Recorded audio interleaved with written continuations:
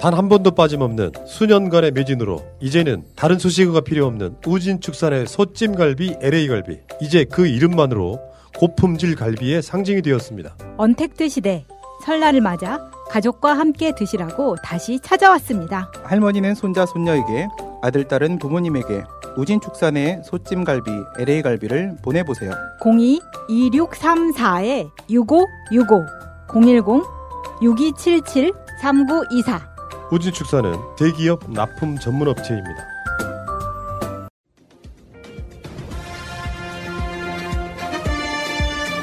꼭 알아야 할 어제의 뉴스.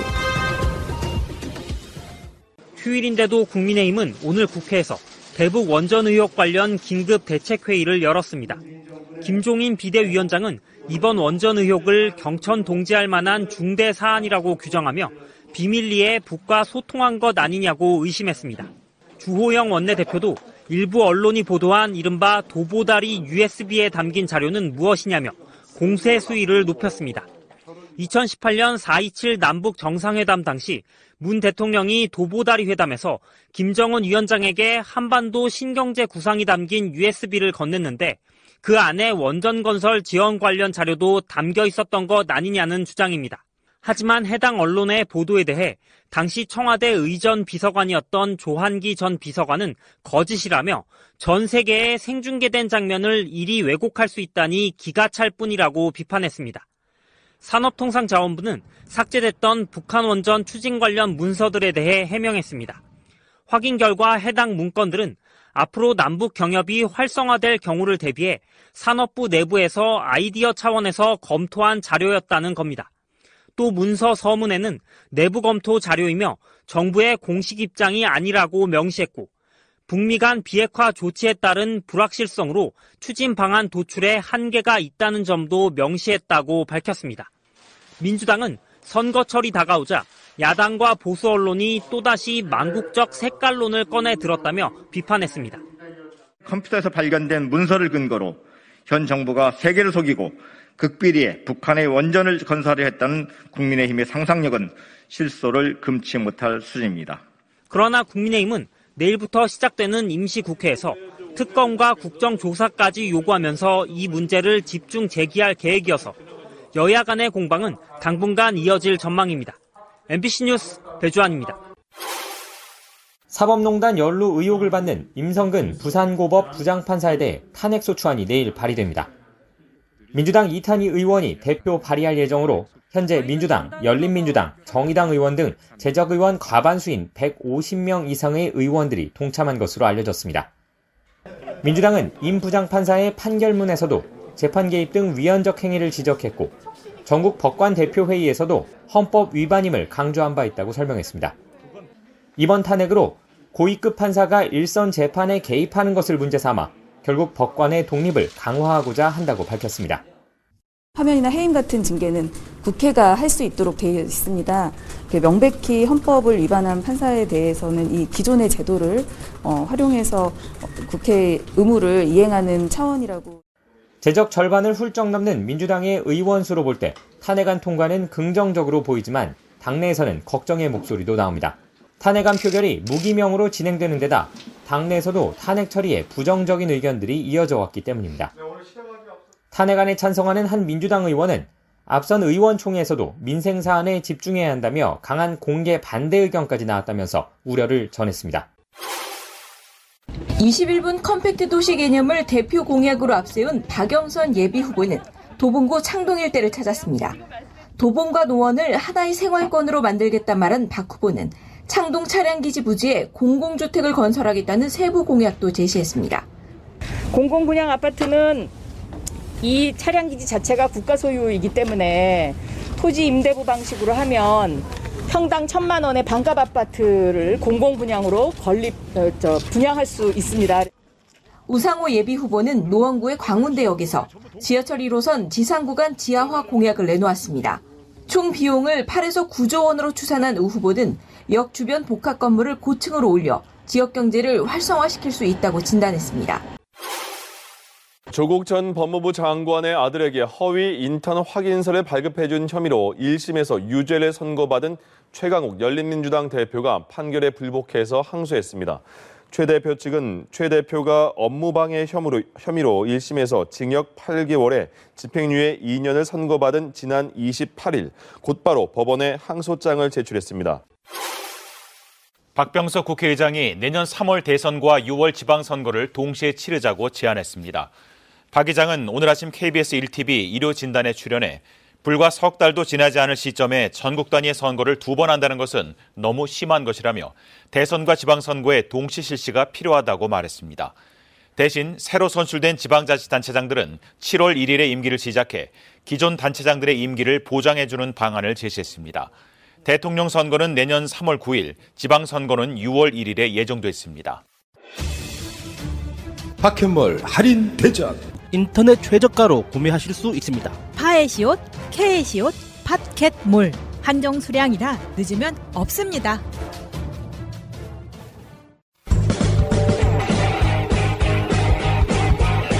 제도로서의 민주주의가 흔들리고 구타는 일은 이제 없습니다. 민주주의가 밥이고 밥이 민주주의가 되어야 합니다. 최근에 이제 검찰에 세월호 특수단이 사실은 면죄부 주고 막 황교안이고 누구누구 다 면죄부 줘버렸잖아요. 우병우고. 핵심 키는 뭐냐면 세월호 진상규명의 핵심 키는 진짜 중요한 키는 사람들이 세월호 진상규명 이야기하지만 뭐가 가장 키인지를 몰라요. 아직도. 정확한 키는 DVR입니다. 세월호 안에 CCTV가 60개가 넘게 달려있어. 각 복도네 뭐네 해가지고. 이걸 한꺼번에 모아놓은 영상 저장 장치가 DVR이에요. DVR. 이 DVR에는 세월호가 침몰되기 전의 영상들은 싹 사라지고 없는 거예요.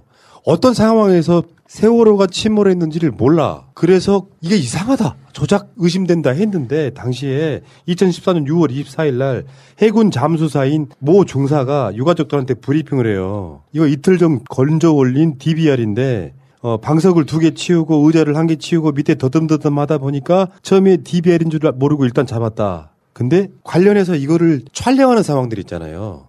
입수하며 촬영하는 상황들에 보면은 이 사람이 그 세월호 유가족들 앞에서 브리핑했다는 것보다 다른 진짜 DVR로 발견되는 물건이 영상이 찍혀요. 그래서 그 영상이 찍힌 거를 세월호 특조위가 영상 분석 의뢰를 했더니 이게 진짜 DVR이라고 했고 최근에 검찰도 이게 진짜 DVR 맞다고 대검 포렌식 센터가 결론을 내려준 사건이에요. 그러니까 당시 해군이 이게 DVR이라고 했던 그 DVR은 가짜일 가능성이 높아요. 그러면 검찰이 이 사건을 재수사해야 되는데 이 사건은 수사를 안 해버렸어요. 그리고 그냥 특검으로 토스를 했단 말이야. 앞으로 법이 통과됐기 때문에 세월호 특검이 있을 거예요. 그 특검으로 토스를 하면서 이놈들은 우병우나 황교안 등에 대한 면죄부만 주고 나가버린 거야. 그러니까 지금 이 DVR 조작 사건 세월호가 무너지기 전에 영상은 없느냐. 이 사건이 특검 중심으로 하는 거예요. 뭔가 영상에는 숨겨야만 될 만한 장면이 있었고 그래서 해군이 그 DVR 자체를 바꿔치기 했다는 의혹입니다. 이게 세월호 사건의 가장 중요한 의혹이에요. DVR이랑 여러분들이 볼 때는요. 일반 컴퓨터랑 똑같이 생각하시면 돼요. 저장 장소에는 하드디스크에 보장됩니다. 그게 다른 테이프에 저장된 게 아니라 하드에 있는 거고 그게 3분 전까지 자를 수가 없는 게 뭐냐면 포렌식으로 다 나와요. 바닷속에 있다던 하드웨어를 건드리면 나오는데 어떻게 기가 막히게 3분 전까지만 남아있냐고요. 있을 수가 없는 거예요. 근데 이게 자동차에 달려있는 블랙박스도 교통사고 나면 사고 이벤트 전후는 무조건 저장이 돼 있어요. 근데 이상하게 이거는 이벤트 전후만 삭제가 돼 있는 거야. 이게 말이 되냐고. 뭐 때문에 삭제가 됐는지 이거 정말로 만약에 이거 정말로 이게 기계적인 결함이나 이런 것 때문에 이벤트 전후만 삭제된 거면 이거는 기계 제조회사에서 책임져야 되는 거지. 그리고 전기가 60개 들어갔을 때요. CCTV가 있으면은 하나 둘씩의 화면은 없을 수도 있어요. 근데 3분 전까지 있다는 것은 계획적으로 다 자른 거죠. 그러니까 사람들이 DV라고 용어를 보면 이게 뭐지라고 모르니까 사기를 치는 거라고 생각해요. 그리고 그 검찰이 임관혁이가 박근혜 기록물 등에 대해서는 손도 못 댔고 이상한 거예요. 조국 장관 수사해가지고 막 비난이 쏟아지니까 세월호 수사 사건 몇 년 만에 재수사할 거야 해놓고 특별수사를 만들어가지고 결론이라고 하는 게 이번에 더 이상 수사가 필요 없도록 최선을 다하겠다 해놓고 우병우, 황교안 등한테 면죄부만 줘. 그리고 무슨 뭐 사찰했다고 하는 것도 혐의 없음으로 끝내버려. 그리고 진짜 중요했던 이거 DVR 요거 이게 진짜다. 라고 대검에서까지 나온 결론, 포렌식 센터 나온 결론은 다 깡그리 무시해. 그러니까 말하자면 그 검찰의 수사는 검사와 관련이 있는 거잖아. 황교안도 그렇고 우병우도 그렇고 검사 출신들이잖아요. 얘네들이 다 면죄부 주고 끝나버린 거예요. 이건 대국민 기만행위에 가까운 거 같지 않습니까? 어쨌든 그 DVR 자체가 조작이라는 거 검찰도 알고 있지만 수사조차를 아예 안 해. 이유는 특검이 할 거니까. 미친놈들 아닙니까 그게? 그러니까 이번 조사단은 진짜 우병우하고 김기춘을 풀어주기 위한 오직 그런 조사밖에 안 된 거예요 지금 보면. 특검에 가서 또 기간이 또 늘어지고 또 공소시효 이야기 나오고 나중에 또 그러면 할 거 아닙니까? 근데 이런 측면도 있죠. 지금까지 특조위나 이런 거는 수사권이 없는 상태에서 조사를 했단 말이죠. 특검이 되면 수사권이 생기는 상황이거든요. 그래서 실제로 그 특조위 제2기 사회적 참사 특별위원회랑 연계를 해가지고 그 특검이 수사권을 갖고 물론 그 사이에 굉장히 많은 기록들이 지워졌을 거예요. 증거인멸이 됐을 거라고. 다음 달이면 세월호 참사 7년이 됩니다. 13살짜리가 20살이 되는 시간이에요. 고등학교 2학년짜리가 20대 중반이 되는 나이예요. 그 사이에 얼마나 많은 증거들이 인멸됐겠습니까? 검찰이 특별수사단 만들어서 특별수사단장 임명해가지고 1년 2개월 동안 수사했는데 결론이 하나도 없이 나왔어. 그 시간만큼 증거는 인멸된 겁니다. 그러니까 세월호 유가족분들이 얼마나 답답하면 청와대 앞에서 1인 시위하고 있는 거예요. 이 추운 날씨에 하고 있습니다. 욕하시지 마세요. 왜 청와대 앞에 갔었냐면 묻지도 마세요. 기댈 곳이 거기밖에 없으니까 그런 거야. 특조위가 한다고 해서 뭐가 나온다는 보장이 있습니까? 그분들의 요구 중에 하나는 대통령 직속 특별수사단을 만들어 달라는 요구 이런 것들이 있거든요. 특검 때문에 못하는 측면도 있겠지만 오죽하면 그러시겠어요. 그거를 왜 청와대 가서 1인 시위하냐고 비난하지 마시라는 거죠. 그러니까 여러분들이 관심을 가주셔야 돼요. 계속 새날만 이런 게 나오는데 거기에 대한 진실이 묻혀져 있는 거 그럴수록 우리가 왜 지금까지 이런 이야기를 한다고 생각하시면 안 돼요. 우리가 진짜 진실 나와가지고 우리 아이들의 억울함과 다시는 이런 일이 우리나라에서 일어나지 않아야 됩니다. 어쨌건 세월호 진상규명 합시다. 7년이 지났어 지금. 그중에 최근에 검찰 새끼들이 1년 2개월 까먹었어. 특검 만들어지는데 앞으로 수개월 또 걸려요. 부끄럽지 않아 어른 내자고요 좀 제발. 그 대표적인 증거 중에 하나가 정황으로 보면 DVR의 증거 은폐입니다. 왜 당시 해군은 DVR을 바꿔치기 한 걸까? 안 궁금하세요? 왜 사고 3분 전까지 영상은 없을까요? 결정적인 장면 영상이 아예 사라졌단 말이에요. 누가 숨겼을까요? 숨겼던 놈이 범인이겠죠?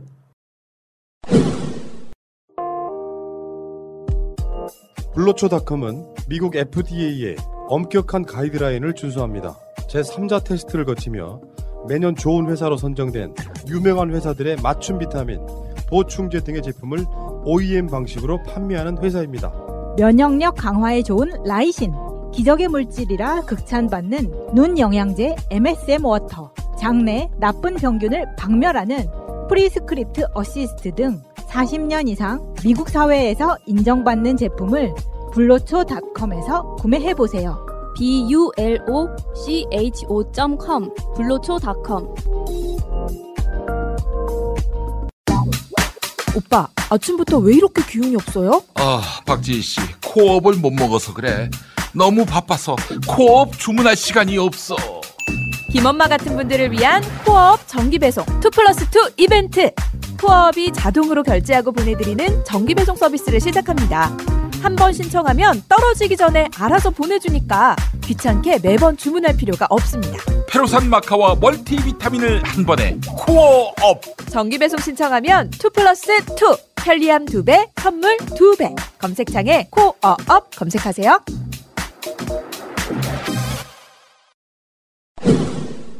박근혜 때 일어난 게 세월호라면 이명박 때는 어마어마했다. 대표적으로 최근에 국정원이 문서를 까면서 얼만큼 이상한 짓거리 했는지 계속 나오고 있잖아. 심지어 이재명 지사 같은 경우는요.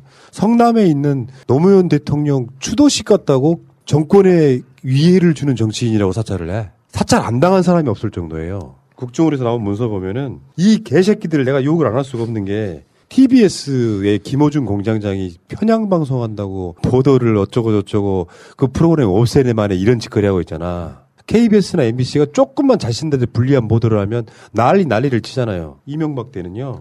좌파 방송인 편파 방송 근절하자고 국정원하고 검찰하고 나서가지고 온갖 희한한 짓거리를 다 했었습니다. 이거 반성하는 새끼 있습니까?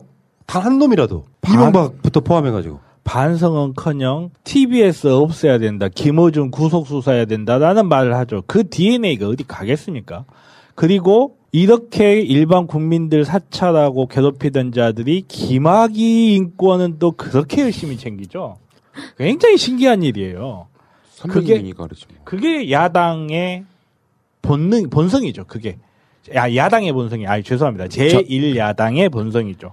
그런 자들이 지금 언론이 공정하니 안 공정하니 개인 사찰을 했니 안 했니 하면서 김학의를 감싸고 있는 꼴을 보면서 어떻게 그 당을 찍을 수 있습니까, 사람이. 국정원이 사실상 최고의 권력기관으로 군림했던 때고요. 국정원이 뒷조사 해버리면은 현직 검찰총장 바지 벗겨서 헌혜자가 있네 없네 물러나게 만들 수도 있던 시절이었어요. 그게 박근혜 때라고 해도 그게 계속 이어지는 거라고요. 국정원에 의한 정치를 해왔다고 정보기관들 때문에. 심지어 예를 들면 김미화 씨가 라디오 방송 그 세계는 지금인가 굉장히 유명한 프로그램이 있었잖아요. 그렇죠. 국정원 직원이 가서 생방송 스튜디오에 가서 대본 좀 보자고 해. 그게 불과 몇 년 전 얘기예요. 이런 짓거리 했던 놈들이 지금 국민의 짐이잖아요. 한 번쯤 사과한 적 있어요? 언론 탄압이 이런 정도를 했던 거를 사과한 적 있습니까? 그게 사과라는 게 굉장히 고차원적인 사람의 심리 작용이거든요. 보통 이제 대뇌가 정상적으로 발달한 사람들이 가능한 거고, 안 되는 사람도 있습니다. 그 고차원적인 사고가 안 되는 사람은요, 사과, 반성 이런 거 절대 못 해요. 이들이 요즘에 하는 표현의 자유란 말을 씁니다. 박상학이 북한에다 삐라 보내는 거가 표현의 자유를 침해했다고 항상 분노하고 말도 안 되는 소리를 하고 있잖아요. 연예인들이나 방송은요, 어떻게 보면 표현의 자유의회를 말할 수 있는 거예요. 그게 그리고 진실을 말한 건데 뭐가 잘못됐습니까? 자기 정권에 대해서 불리한 거 말하면 진실이 아니고 잘못된 거고, 자기가 반대되면은 모든 것들이 다 빨갱이고 역적이고 그렇습니까? 작년에 우리가 많이 했던 얘기가 세계 언론 자유지수가 우리나라가 아시아에서 가장 높다, 이 얘기를 했었거든요. 그게 세계 42위고 아시아에서는 1위였는데 2010년 방금 이렇게 국정원 얘기 나왔던 이명박 때가 69위였습니다. 그리고 박근혜 때인 2016년 70위까지 떨어졌었어요. 이게 2018년 43위, 그 다음에 작년에 42위까지 올라간 거거든요. 근데 또 아시겠지만 언론 신뢰도는 4년째 최하위를 기록하고 있습니다. 정권이 계속 바뀌면서 언론의 자유, 표현의 자유 이거는 폭넓게 보장이 되는데 언론들은 신뢰도를 보여주지 못하고 있어요. 예. 2010년 초 이명박 때 국정원이 좌파 연예인 대응 TF를 운영을 해요. 만약에요, 문재인 정부의 국정원이 극우 연예인 TF를 운영하면 어떻게 됩니까? 기사 300만 개 나온다고 봅니다. 이렇게 나온다, 이렇게 돼. 아니, 그러니까 1000만 개 나온다, 1000만 개. 공정성에 대한 얘기를 하고 싶은 거거든요. 쟤네들은 이런 거 해도 반성하는 놈도 없고 비판하는 놈도 없어. 왜 우리는 이거 못하냐고. 난 새날같이 훌륭한 방송하니까 얘기할 수 있는 건데, 국정원 부활시켜라! 국정원에 국내 사업부를요? 국내팀? 3차장 만들어, 3차장. 저희가 3차장을 만들어라. 이제 좌파속을 하고. 아니, 그러니까 내 말에 좀 약간 허탈해서 하는 건데, 니들도 한 번 했으니까 우리도 한 번 할게. 그리고 공정한 거잖아. 그럼 안 돼요. 왜? 똑같은 놈 되잖아요. 한 번만 해봅시다. 아니, 똑같은 인간 되는 거잖아요. 저는 사실 개인적으로 이 내 나라 내 파일, 이 조난 파일 그걸 보면서 나도 한번 신청을 해볼까 하는 생각을 많이 해봤어요. 예. 그러니까 여러 번 이야기한 적이 있지만 저도 이때 당시에 뭐 좀 많이 끌려다니고 해봐가지고 틀림없이 내 파일도 있겠다 하는 생각을 좀 여러 번 해보거든요. 여러 번 해보는. 정보공개 신청해. 하면 되지. 내가 한번 해볼까 하는 생각이 드는데 진짜로 나올까봐 못하겠어. 그 정도로? 마치 암 진단 받을까봐 병원 못 가는 거랑 비슷하지? 살 떨려서. 아니 이제 거기에 보면 나의 그 다양한 여성 편력 뭐 이런 거 나오고 뭐 코미디가 필요 없는 남자. 성향이 나온다. 그런 거 적어져 있을까봐. 근데 정말 광범위하게 개인 사찰, 언론 사찰, 지금 드러난 게 바퀴벌레 한 마리면 숨어있는 바퀴벌레 100마리라고 지금 드러난 게 이거예요. 푸나님 파일 없겠어요? 없을 리가 없거든. 내 것도 있을 것 같고. 다 알고 있습니다. 아니 뭐냐면 신기한 게 뭐냐면 작년에 촛불시위 했잖아요. 대구에서 했잖아요. 정보과 형사가 와서 물어봐요. 뭐 하시는 분이세요? 집이 어디세요? 성함이 어떻게 되세요? 전화번호 하나 주세요. 그런다니까요. 지금도 이뤄주고 있어요. 어느 분 보면 1인 시위 하는데 1인 시위가 아니라 그나마 저 보면은 거기는 또 저쪽하고 친해. 우리 쪽에 경찰인데도 저쪽하고 친한 분이 있더라고. 그렇게 해서 물어봐. 정보를 주는가 봐. 저쪽에다가. 심지어 정보를 안 주니까 물어보죠. 정보는. 코미디 프로그램에서 시사풍자 하잖아. 그런 경우 있었잖아요. 대표적인 사람 중에 하나가 김일이였어요. 새날 네버엔딩 스토리 나오는. 그건 박근혜 때 얘기긴 하죠. 박근혜 세월호 이런 얘기를 막 풍자를 해요. 그때 한번 SBS 그 우차사가 방송 못 나간 적이 있었잖아요. 그 박근혜 때도 그랬어. 근데 이명박 때는 그러니까 시사 개그를 하면 그 프로그램 광고주들한테 광고를 끊어버려요. 압력 넣어가지고. 시사 개그에서 이명박이 이렇게 막 비웃거나 풍자를 하면 그 프로그램에 광고가 10개 있던 게 5개, 4개로 줄어드는 거예요. 압력 넣어가지고. 그러면 그게 불과 몇 년 전인데 이명박 때나 박정희 때나 뭐가 다르죠? 똑같습니다. 박정희 때나 전두환 때도요. 정권에 투쟁하지 않는 사람들한테는 무한의 자유가 주어졌어요. 우리가 착각하는데 박정희 때 뭐가 독재였냐고? 이 사람은 박정희를 반대해 본 적이 없으니까 자유롭게 살았겠지. 사람들 착각하는 거예요. 이명박 때는 당신 뭐가 잘못하고 있다고 주장하거나 반대하지 않는 이상 그냥 민주국가인 것처럼 사는 약간 위장된 민주국가라고 보는 게 맞죠. 탄압하는 거예요. 반대하는 사람들. 이렇게 하지 말라고 반대하는 사람들을 탄압하는 거예요. 나는 농담이 아니고 니들도 한 번 했으니까 우리도 한 번 할게. 그걸로 서로가 이렇게 공평해야 될 거 아니야. 그러면 안기부 3차장으로 우리 푸나님 가시는 겁니까? 일단 어디든 가십시오. 제가 잘 운영하고 있을 테니까요. 내가 공수처 차장으로만 갈 수 있었으면 법적인 경력이 없네. 아, 나 씨. 아니 나 그 생각이 나. 옛날에 그 이모 씨라고 의원 있어요. 장지지 있잖아. 나 장을 띈다 분이 그랬잖아요. KBS다 전화해가지고 한 번만 살려주이소 뭐 그런 거 했을 때 보면 그게 계속 생각납니다. 안혜리 중앙일보 기자겸 논설위원이 그 조민 씨 이야기 근거도 없는 이야기를 했었잖아요. 딱 그거 아니야. 니들은 해도 되고 왜 우리는 안 돼 이거잖아. 우리들 생각에서 안혜리를 보면 조선일보 부사장 딸이 중앙일보 가서 말뚝박고 있어. 분명히 아버지의 아빠 찬스 쓴 애란 말이에요. 동아일보 사장 딸이 동아일보에 그냥 입사를 해요. 아버지 아빠 찬스가 안 들어갔을 리가 없잖아. 얘는 하나고도 편입을 그렇게 했는데 그렇게 우리는 해도 되고 니들은 안 돼. 그런 효과 때문인지 모르지만 조민 씨가 탈락했다 그랬죠. 이거 어떻게 봐야 되니? 쟤들이 조민 씨를 탈락시키려고 일부러 이렇게 가짜뉴스를 통해서 선동한 거야? 그러면 국립중앙의료원 거기서도 그게 부담스러워서 탈락시켰다고 볼 수도 있는 거 아니에요. 왜냐하면 이게 데이터, 필기시험으로만 볼 수 있는 게 아니라 면접이라든지 이런 것들이 중요하게 작용한다면 나는 개연성이 있다고 보는 거지. 부담을 느낄 수밖에 없죠. 게다가 뭐 부산대학교 입학을 취소시키니 많이 이런 상황이면 당연히 이렇게 인력을 뽑아야 되는 병원 입장에서는 그렇게 안정적으로 뽑을 수 있는 다른 인력이 있는데 병원 근무하다 갑자기 면허가 취소됐다 뭐 이럴 수도 있고 또 무슨 일거수일투족을 틀림없이 얘네들은 또 논란을 만들 거거든요. 말 그대로 인턴이 응급실에서 일하다가 뭐 오더 하나 잘못했다 해가지고 또 뭐 피해자 A씨, B씨 해가지고 이 사람이 죽였니 살렸니 이렇게 언론 나기 시작하면 얼마나 피곤해지겠어요. 부담을 느끼게끔 만든 거고 정말 그 기사는 정말 더러워요. 왜냐하면 제가 왜 더럽다고까지 이야기할 수 있냐면 그게 처음에 의사들 카톡방에서 돌자마자 제가 그거 보고 야 헛소리 좀 하지 마라 제가 그랬었거든요. 이렇게 같이 있는 친구들한테 이게 네가 생각했을 때 말이 되냐 하고. 근데 정말로 말이 안 돼요. 전화 한 통만 딱 해보면 알 수 있어요. 무슨 인턴이 피부과 지원하고 인턴을 갑니까? 고등학교 들어가면서 나 전공이 의학이야 하는 거 똑같은 거예요. 그거는. 근데 그걸 전화 한 통 안 해보고 그냥 기사도 깔아버리는 거죠. 정말 몰라서 깔았을까요? 아니면 모르는 척을 하고 싶었을까요?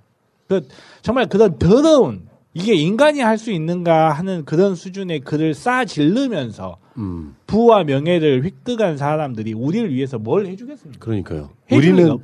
우리는 해도 되는데 니들은 안 돼. 여 논리. 다 그런 경우죠.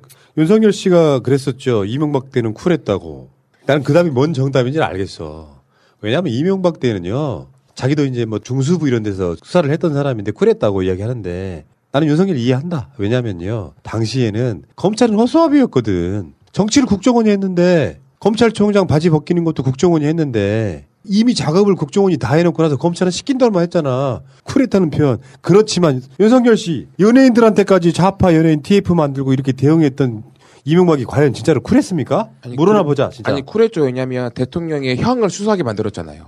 네, 대통령의 형을 수사하게 만들어서 쿨한 게 아니고 검찰이 뭘 해도 그냥 놔뒀기 때문에 쿨한 거예요. 왜 검찰이 뭘 해도 그냥 놔두겠어요? 말 그대로 예를 들어서 그 시대의 검찰총장이 이명박을 이렇게 터졌다고 생각해보세요. 어떻게 됐겠어요? 그러니까 정권 입장에서는 검찰하고 공생 관계를 그냥 형성하는 거죠. 돈이 많들면. 니들은 니들 먹을 거 먹어. 우리는 우리 먹을 거 먹을게. 얼마나 쿨해요. 아이고, 진짜. 관례라고 말하죠. 옛날부터 이렇게 왔다. 검찰의 관례다. 오늘의 저는 코어는 판사 탄핵이라고 생각합니다. 오늘의 코어는 업 아닌가요? 코업? 오늘은 코코메디야.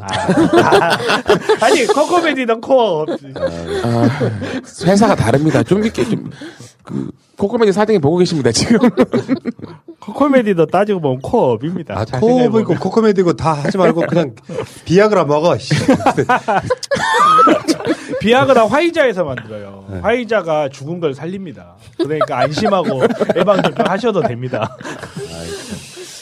법관 탄핵이라고 보는 건 뭐냐면 사회가 국회가 저렇게 폭주하는 판사들을 견제하지 못하면 역사 발전은 없어요. 세상의 모든 사건과 논란은 법원에 가서 결국 판결을 내는데 조국 장관네 저렇게 고초 겪는 거 보십시오. 그게 판결이었습니까? 판사 탄핵이라는 전례를 남겨야 돼요. 꼭 정권에 아부해가면서 아까도 그 같은 논리네. 행정부에 아부하는 새끼가 하나 있어 판사인데 그래갖고 그 오더를 받고 재판을 사실상 지시하다시피 해. 그 판사가 탄핵이 안 되면요. 그런 판사 계속 나옵니다. 정경심 재판부의 판사는 그런 식의 인맥 관계가 없을 거라고 착각하지 마세요. 판사 탄핵은 시범 케이스로도 하면 앞으로 쉬워져요. 처음 하는 게 어렵다고. 한 번이 어렵지. 원래 그런 거야. 한 번 하면 나중에 하다 보면 재밌습니다. 예. 임성근 판사님 긴장하시고요. 탄핵 준비하시기 바랍니다. 일단은. 네. 거기 있던 그러니까 임성근 판사님이 저는 첨삭 지도 선생이라고 생각해요.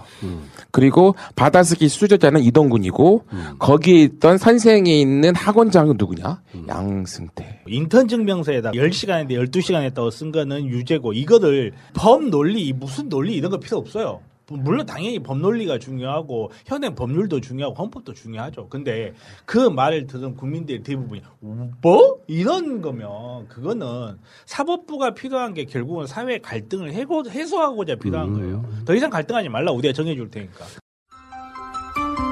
새가 날아든다는 여러분들의 하트를 먹고 삽니다. 잊지 않으셨죠? 하트를 꾹 눌러주세요. 오늘도 감사합니다.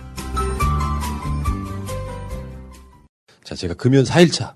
얼굴이 약간 홍조가. 예. 얼굴이 따끈따끈해요. 아주. 원래 그런 거예요? 예, 이제 니코틴 빨리 공급하라라고 이제 몸에서 막 반응을 하는 거죠. 빨리 달라고? 예. 어떻게 해야 돼요? 언제까지 기다려야 돼요? 일단 대체 용도를 쓰면서 그걸 좀 달래는 방법도 있고요. 너무 괴롭게 지나실 필요는 없거든요. 또는 이제 견딜 수 있으면 세게 해서 견뎌보는 것도 방법인 게 그렇게 하는 게 그 몸은 좀 힘들지만은 사실은 경험적으로 여러분들이 하는 이야기들을 보니까 빨리 끝난다고 그러더만요. 원래 담배 안 피우셨어요? 예, 저는 그렇게 많이 처음부터? 안 피웠습니다. 아예 안 피웠어요? 아예 안 피우진 않는데 이제 부친이 원체 담배를 많이 피셔가지고 제가 자동적으로 안 피게 되는 그런 부전자전이 아니었군요. 예, 저래 살아서는 안 되겠다. 옛날 어르신들 방에서 담배 피웠죠. 그럼요. 지금 생각하면 정말 말도 안 되는 거였어요. 그게. 예. 얘들이 그냥 어린애들이 있는데 담배 그냥 방에서 피우고. 특히 저희 아버지는 이제 글을 쓰시니까 한 4갑 정도를 하룻밤에 태우시더라고요. 하룻밤에? 예. 그걸 계속 방에서요? 예. 그리고 피우다가 잠이 들고 막 이러니까 베개나 장판에 구멍 나고 이런 것도 보면서 참 사람이 담배 때문에 이렇게 취해질 수 있구나 이런 것도 많이 배웠고요. 내가 어른이 되면 절대 우리 아버지처럼 안 산다. 요거는 보통 한국 남자들이 많이 하는 결심인데 예. 실제로 옮기시는 분은 드물어요. 예. 보통 담배 따라서 많이 하게 되죠. 근데 의사 쌤들은요. 예를 들어서 금연하세요 그러면은 본인이 담배를 안 피워봤기 때문에 그게 금연하는 게 얼마나 어려운지를 몰라. 여담이지만은 백해무익은 아닙니다. 담배가 주는 이득이 있거든요. 있어요? 예. 뭔데요? 여러 가지가 있는데요. 일단 심리학적으로는 서킹 리플렉스. 어릴 때 구강기에 불만족스러웠던 그런 것들을 대체해주는 젖을 빨면서 아동이 굉장히 만족을 많이 느끼거든요. 예, 그런 부분을 이제 심리적으로 대체해주는 효과가 있고요. 그 다음에 약물적으로는 이제 실제로 니코티닉 리세트라 해가지고 그쪽에 이제 담배를 피면 자극이 되기 때문에 이제 안정감을 느끼고 그것 때문에 이제 부골감 신경계 파라심파테틱 너브를 하는데 그런 것들이 이제 자극되면서 실제 릴렉스를 많이 느낍니다. 예. 그리고 세 번째로 레지듀얼 볼륨이라 하죠. 폐에서 안 쓰던 부위를 담배를 피면서 사실은 이제 심호흡을 하든지 참선을 하면 그걸 많이 쓰게 되면서 그 폐 활용도 높아지는데 담배를 피면서 그 부분까지를 이제 펴주는 그런 효과가 있거든요. 뭐 그 외에도 여러 가지 효과가 있습니다만은 이런 것들을 엠도 불구하고 너무나 안 좋은 게 많기 때문에 우리는 거의 뭐 담배를 약물 중에서도 독약에 준해서 금지해야 된다라는 생각을 이제 많이 가지는데 특히 배가 나빠져서 오신 분들은 참 고치기가 힘듭니다. 그래서 그분들한테 요즘 담배 갑에 붙이는 그 그림 있지 않습니까? 예. 그런 것들을 보여주면 뭐 처음에는 좀 혐오스럽다 이렇게 이야기하는데 예. 나중에는 그것도 별로 그렇게 자극은 안 되신 것 같은데 어쨌든 그런 모습을 보면 수검댕이 같이 이렇게 또 만져보면 느낌도 아주 그게 이제 불쾌합니다. 찐득찐득한 숯이 달라붙은 느낌이거든요. 그만!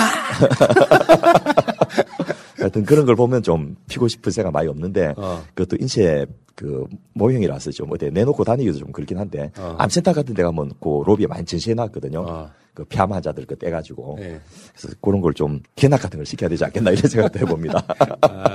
저는 피고 싶은 욕구들에 대해서 상당히 인정도 해주고 또 제가 아는 어떤 선생님은 엑셀을 찍어가면서 또 그 사람 폐활량 측정해 가면서 담배를 이제 처방해 주는 분도 계십니다. 어차피 끊지 못할 거면 줄여 나가라 하시면서 하는데 끊고 나서도 10년 정도 리커버 시간 필요하거든요. 피식이 전 상태까지 돌아가는데 10년이라는 기간이 필요할 정도로 아이고. 폐가 망가진 게 굉장히 심하기 때문에 되도록이면 안 폈으면 좋겠고 pis으면 끊었으면 좋겠고 못 끊겠으면 줄였으면 좋겠다라는 게 제 생각입니다. IBM인데 그냥 필까요? IBM 아시죠? 그 뭡니까? 우리 학교 다닐 때 되게 유명했던 약자인데 이미 버린 몸. 네. 아이고. 뭐 내가 건강해져 끊으려고 하는 건 아니고 주위에 피해를 끼치는 것 같아서. 맞습니다. 지구의 환경을 오염시키는 것 같아서. 오늘부터 제안합니다. 새날 식구들 담배를 한번 같이 한번 끊어보시는 것 어때요? 아유, 훌륭하십니다. 혼자 끊으려고 보니까 너무 억울해. 예. 그리고 담배를 끊는 데 집중하지 마시고 담배보다 더 좋은 재미를 찾는 데 집중하시면 훨씬 좀 편해집니다. 자, 알겠습니다. 자, 담배 끊으려면 보건소 가면 도와주죠. 그럼요. 그리고 옛날에 한 달에 한 50만 원 넘던 약들이 이제 보험이 다 되거든요. 그리고 몇 번 약 드시면 진짜 끊기가 좀 편합니다. 그리고 피고 싶은 욕구 자체를 많이 줄여주거든요. 그리고 그 약을 드시면 또 살도 빠집니다. 그래서 또 많이 안 피는 여성분들이 살 빼기 위해서 그 약을 막 타러 오고 이렇게 또 하는데 뭐 저는 어떻게든 건강해지면 좋다고 생각해서 별로 뭐 얼마나 많이 피는지 안 따지고 처방을 많이 해드리는 편인데요. 그러고 또 성공하면 선물을 한 움큼 드립니다. 뭐 집 한 채쯤 줍니까? 그런 정도는 아니지만은 조달성 단가로 이게 공급받아서 하다 보니까 꽤 좋은 것들을 선물을 골라서 할 수 있도록 알겠습니다. 전자체온계 뭐 이런 것들도 줍니다. 저 다음 주에는 좀 뭐라도 좀 갖다 주세요. 저번에 한번 몇 년 전에 한번 주셨잖아요. 근데 그 담배 끊는 약을 먹어도 전혀 담배가 맛있었어요. 그 의미가 없잖아요. 그 담배 끊는 약이 담배가 맛없어지는 약이 되잖아요. 그런 부분도 있고요. 또 이제 약의 종류마다 작용하는 기준이 좀 다른데 또 여러 가지 믹스해서 쓰기도 하는데요. 맛이 없어지기보다는 피고 싶은 욕구를 줄여줍니다. 알겠습니다. 이렇게 나쁘다고 하니까 열심히 한번 끊어보도록 하겠습니다. 나와 가족을 위해서. 그러니까요. 저를 위해서는 아니에요. 지구의 환경오염을 방지하기 위해서. 그전에는 똑같은 생각으로 빨리 펴서 없애야겠다. 계속 만들어지더라고요. 자, 시작하겠습니다. 전국 생산량의 70%를 차지하는 굴의 산수유. 겨울철 감기나 허약한 체질에 기를 북돋아주는 천연 자양강장제 산수유. 산수유는 전통의 한약재입니다. 정력 강화, 부인병 개선, 아토피 치료, 시력 향상, 청력 강화 및 중이염 개선, 회춘 및 집중력 향상에 도움을 줍니다. 산수유 발효차, 산수유 액기스와 건피로 된 산수유 선물 세트 등 소중한 분들께 이번 설날에 굴의 산수유를 선물해보세요. 010-7153-4352 굴의 농민들은 항상 새날을 보고 듣고 있습니다. 정권 연장을 위한 싱크탱크 192회 방송 시작하겠습니다. 제표는 이상구 복지국가 소사이어티 운영위원장님 나와 계십니다. 예, 반갑습니다. 빗속을 달려온 이상구입니다. 네. 복지국가 소사이어티 후원자가 엄청 많아지고 있다면서요? 뭐 엄청까지는 아닌데 저희가 방송이 나가니까 많이 좀 관심을 가져주시고 문의도 해오시고 또 문의뿐만 아니고 실제 가입도 후원도 해주시고 이렇게 하고 있습니다. 10만 명 될 때까지 할까요? 예, 훌륭하십니다. 복지국가 소사이어티 후원자가 10만 명 되면 대한민국이 바뀝니다. 아, 진짜요? 예. 복지국가 소사이어티 후원 한 달에 10,000원씩만 도와주십시오. 02-3272-2353 02-3272-2353 전화하시면은 다 알아서 해주세요. 여기 전화만 하시면 됩니다. 여러분 좀 도와주시고 정책은 어떤 방향으로 짜느냐, 어떤 생각으로 짜느냐 이런 것들이 결정을 하겠지만 저는 기본적으로 지금은 정책은 아이디어 시대. 예. 똑같은 정책지만 조금만 방향을 들어도 훨씬 좋은 결과가 나오고 이런 아이디어가 많으신 분들이기 때문에 여기 후원자들이 많아지면 책임감을 갖고서라도 훨씬 더 연구를 많이 하게 된다. 복지국가 소사이어티가 복지국가 소사이어티 말고도 다른 싱크탱크들이 꽤 있죠. 복지 관련해서는. 그렇습니다. 그중에 단연 저는 복지국가 소사이어티를 최고로 칩니다만. 예, 역사도 오래됐을 뿐 아니라 이제 부분 복지 정책을 한 것이 아니고 복지 국가 정책을 저희가 연구하다 보니까 범위도 넓어지면서 또 굉장히 실용적인 게 많이 나왔습니다. 그래서 지난 시간도 제가 말씀드렸지만은 여러 가지 문재인 케어라든지 이런 기초생활보장법 또 의료보험 통합 이런 중요한 정책들에 이제 저희 회원들이 많이 참여하셔가지고 진행했기 때문에 가성비가 가장 높은 후원 중에 하나일 것이다. 네, 이렇게 말씀드리고 싶습니다. 맞습니다. 자, 기대가 크고요. 여러분 도와주십시오. 오늘 주제는 서울시장 후보님들이 좀 봤으면 좋겠다. 그래서 제가 국민의 짐 빼고 국민의 짐은 보지 마시고 민주당 또는 열린민주당의 이 양민주당의 후보님들만 보시오. 왜냐하면 우리가 아무리 이런 이야기를 해봐야 그쪽 사람들한테는 소귀의 경일 낄 테니까 봐봐 이 시간만 뺏기니까 보지 말고 컨닝할 생각도 하지 말고 또 이런 아이디어를 드려도 참고할 사람들도 아니고 오늘 박영선 후보의 출마 선언 봤는데 나경원하고는 지식적으로 다르더만요. 그러니까 나경원이 규제 풀겠습니다 뭐 이런 식으로 전혀 공부 안 한 느낌. 예전에 줄푸세 같은 걸 그냥 그대로 가져온 느낌이 있었거든요. 근데 완전히 출마 선언에서 보여주는 어떤 이미지가 뭔가 차원이 좀 다르더라고요. 도표까지 이렇게 그림까지 그려가면서 이렇게 하신 게 참 보기 좋았었습니다. 지금 이제 민주당 같은 경우는 우상호, 박영선, 우상호 이 후보들이 정해졌고 열린민주당은 아직 정봉주 의원은 출마 선언 안 한 것 같습니다. 제가 통화해본 결론은 27일 재판 끝나고 나면 아마 출마 선언을 그 후에 할 거다 이렇게 얘기를 하고 있는데 어쨌든 이제 본격적으로 당내 경선을 위한 준비가 시작되었다 이렇게 볼 수 있겠죠. 그리고 국민의당 안철수 후보는 일찌감치 출마 선언을 하셨고 또 국민의힘 쪽에서는 이제 나경원, 오세훈 후보들이 출마 선언을 했기 때문에 이제 안 나오는 분들이 다 나왔습니다. 이니셜로 안나오 씨가 나와가지고 그렇게 말을 또 쓰지 말아달라고 이야기를 하시던데. 안나오 우리가 많이 쓰고 있어요 지금. 안오나. 그렇지. 안오나도 일 수 있고. 안 나오라고 쓰지 말려면 안오나로 쓰면 돼요. 국민의 지임한테는 서울시장 안오나. 안 나왔으면 좋았을 분들이 더 많은 게 아닌가라는 개인적인 생각이 있습니다만은. 그런데 이번 선거는 임기 1년에 보궐선거지 않습니까? 그런데 또 정치적인 측면에서 보면 사실은 임기 5년에 내년에 있을 전국동시 지방선거의 전초전이라는 측면에서 특히 서울시장이나 부산시장 되신 분은, 먼저 이제 현역 시장으로서 선거를 치를 수 있기 때문에 다른 분들이 4년짜리 지자체장을 한다면 이분들은 5년을 할 수 있거든요. 그래서 보궐선거긴 하지만은 상당히 비중 있는 선거가 될 것이다 이렇게 지금 볼 수 있고요. 그래서 이 후보들이 출마를 할 때 서울시장 출마 선언을 하면서 대선을 안 나간다는 이야기를 못을 바꿔가는 거예요. 그렇죠.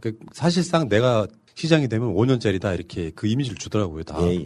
그런데 이 언론 보도들이 다른 부분도 마찬가지지만은 여전히 레이스 누가 빨리 간다 이런 식의 또 가십거리 중심으로 하고 정말 서울시장이 무슨 일을 해야 되는지 현재 서울시의 당면 과제가 뭔지 이런 것에 대해서 너무나 좀 심층 취재나 분석 보도는 차지하고라도 후보들이 이야기하는 것조차도 좀 보도를 제대로 안 해주는 것 같아서 제가 안타까워서 정 겸 또 서울시장 후보님들께 질문 겸 이렇게 해서 몇 가지 주제를 가지고 오늘 이야기를 좀 이끌어가려고 생각합니다. 그러니까 이게 선거라고 하는 것이 사실은 공약 싸움이 돼야 되는데 국민의 지임에서는 규제 풀겠다를 제외하고 나면 박원순 시장의 유책 사유만을 갖고 이야기하는 느낌이고요.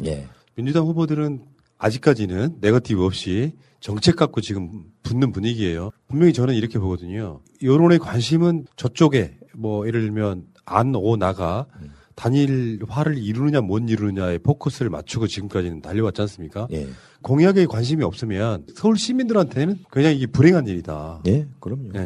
그리고 서울시장 선거는 단순하게 인구의 5분의 1인 서울 시민들을 위한 시장 선거가 아니고 대한민국 전체의 어떤 국정 운영 방향에 영향을 상당히 끼치는 선거라는 측면에서도 저는 좀 주목을 할 가치가 있고 필요가 있는데 그런 부분에 대해서 역대 시장 선거 때마다 지지한 분들이 제대로 그런 것을 살펴보지도 않고 또 질문도 안 나오시더라고요. 그래서 그런 부분까지를 2021년 대한민국에서 서울시장은 어떤 역할을 해야 되는지 어떤 과제가 있는지 이런 것들을 중심으로 한번 살펴봤으면 좋겠습니다. 알겠습니다. 지금 서울은 특별시입니다. 대한민국의 수도예요. 서울시장은 국무회의에 들어가는 자리예요.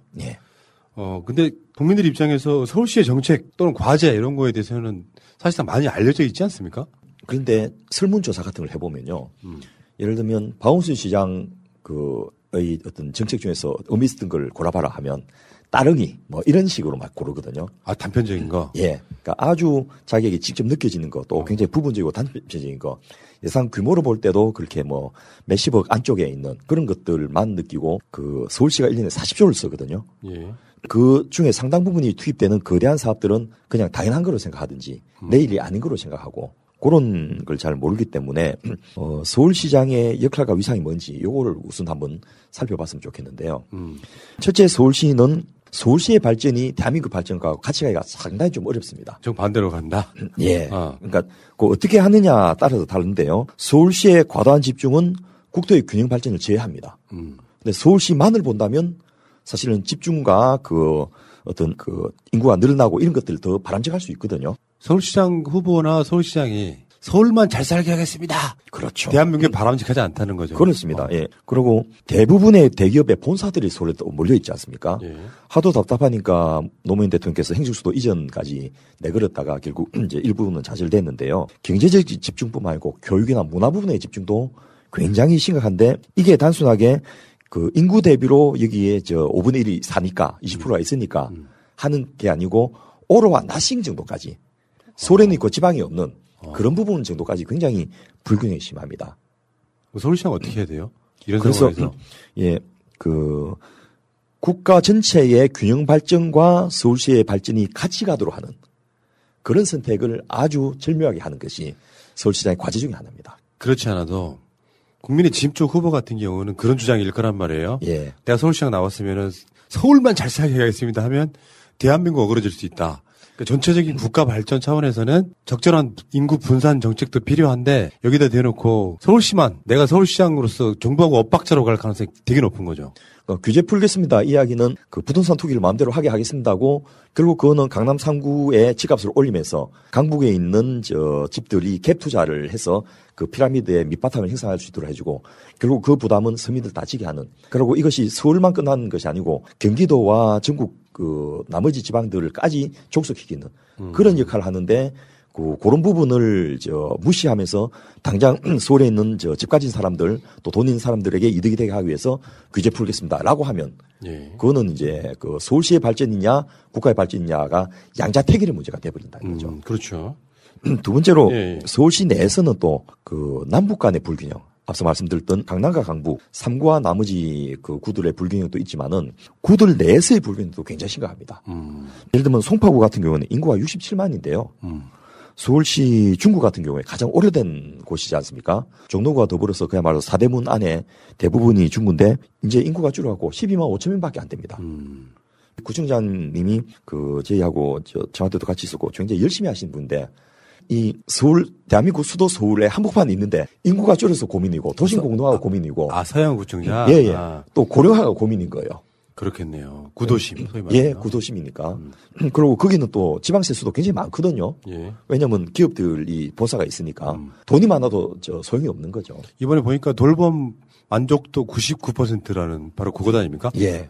그래서 그 전임 이제 국민의힘 쪽에 있는 그 구청장들 연달아 하시다가 젊고 그 개혁적인 이 구청에 오면서 막 많이 바꾸고 있는데요. 그런데 굉장히 혁신적인 노력을 많이 하는데도 인구가 너무 적으니까 별 표시가 안 나는 그런 그러니까요. 아쉬움이 있는 거죠. 지금 국회의원 선거구도 성동구랑 같이 나눠 먹고 있을 거예요. 예. 그래서 서울시의 구별 균형 발전 이것도 시장이 해줘야 될 굉장히 중요한 역할 중에 하나고요. 나경원 씨나 이런 분들 들어오면 강남을 그런 느낌이 분명히 있어요. 없진 그렇습니다. 않아. 예. 그리고 세 번째로 서울시에 나가는 방향은 대한민국의 방향하고 그 전체적으로 긴밀하게 결합되어 있습니다.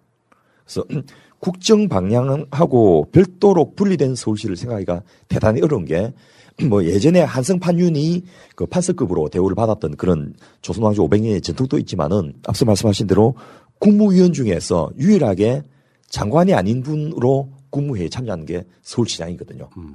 여야를 상관없이 서울시장이면 당연히 국무위원 되게 돼 있습니다. 이명박 박근혜 때 박원순 시장님이 계속해서 그 길을 갔었죠. 예.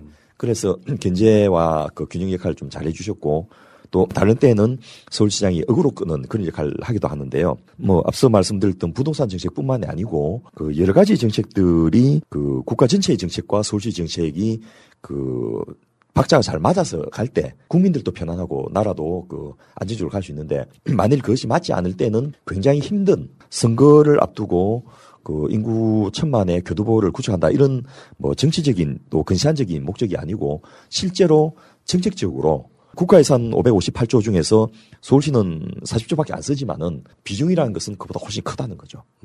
그래서 이런 그 서울시의 그 집중과 발전이 대한민국의 균형 발전과 어떻게 연계될 것인지 또 서울시 내에서도 그 남북의 그 균형 발전과 자치구들 간의 그 연계와 통합을 어떻게 할 것인지 세 번째로 국가 전체의 정책 방향과 서울시의 그 정책을 어떻게 조화시킬 것인지 이런 측면에서 우리 시민들이 좀 평가도 하고 또 시장 후보들에게 요구도 해야 되지 않겠나 싶습니다. 예. 박원순 시장님 살아계실 때 그린벨트 풀라는 압력에 대해서 끝까지 버티셨잖아요. 욕도 많이 드셨고 이게 주택 공급 정책이랑 연관이 있는 건데 나름대로 그건 이유가 있었던 거잖아요. 예, 뭐 박 시장님의 소신이시기도 하고 또 그 시민운동을 하면서 환경운동 쪽하고 긴밀하게 협력하시면서 아주 그린벨트뿐만 아니고 친환경 정책에 대해서 예를 들면 그보다 더 큰 게 서울시 원전 하나 줄이기 운동 이런 건 굉장히 큰 공약이었는데 제대로 추진도 못했을 뿐 아니라 인정도 못 받았거든요. 그 원전 지상주의자들 입장에서는 이게 눈꼴 씌고 그 눈앞에 가시같이 거슬렸던 거죠. 그래서 예서 무시하는 전략을 취했는데 어쨌든 그 그린벨트를 박 시장님이 유지함으로써 이제 좋은 측면도 있고요.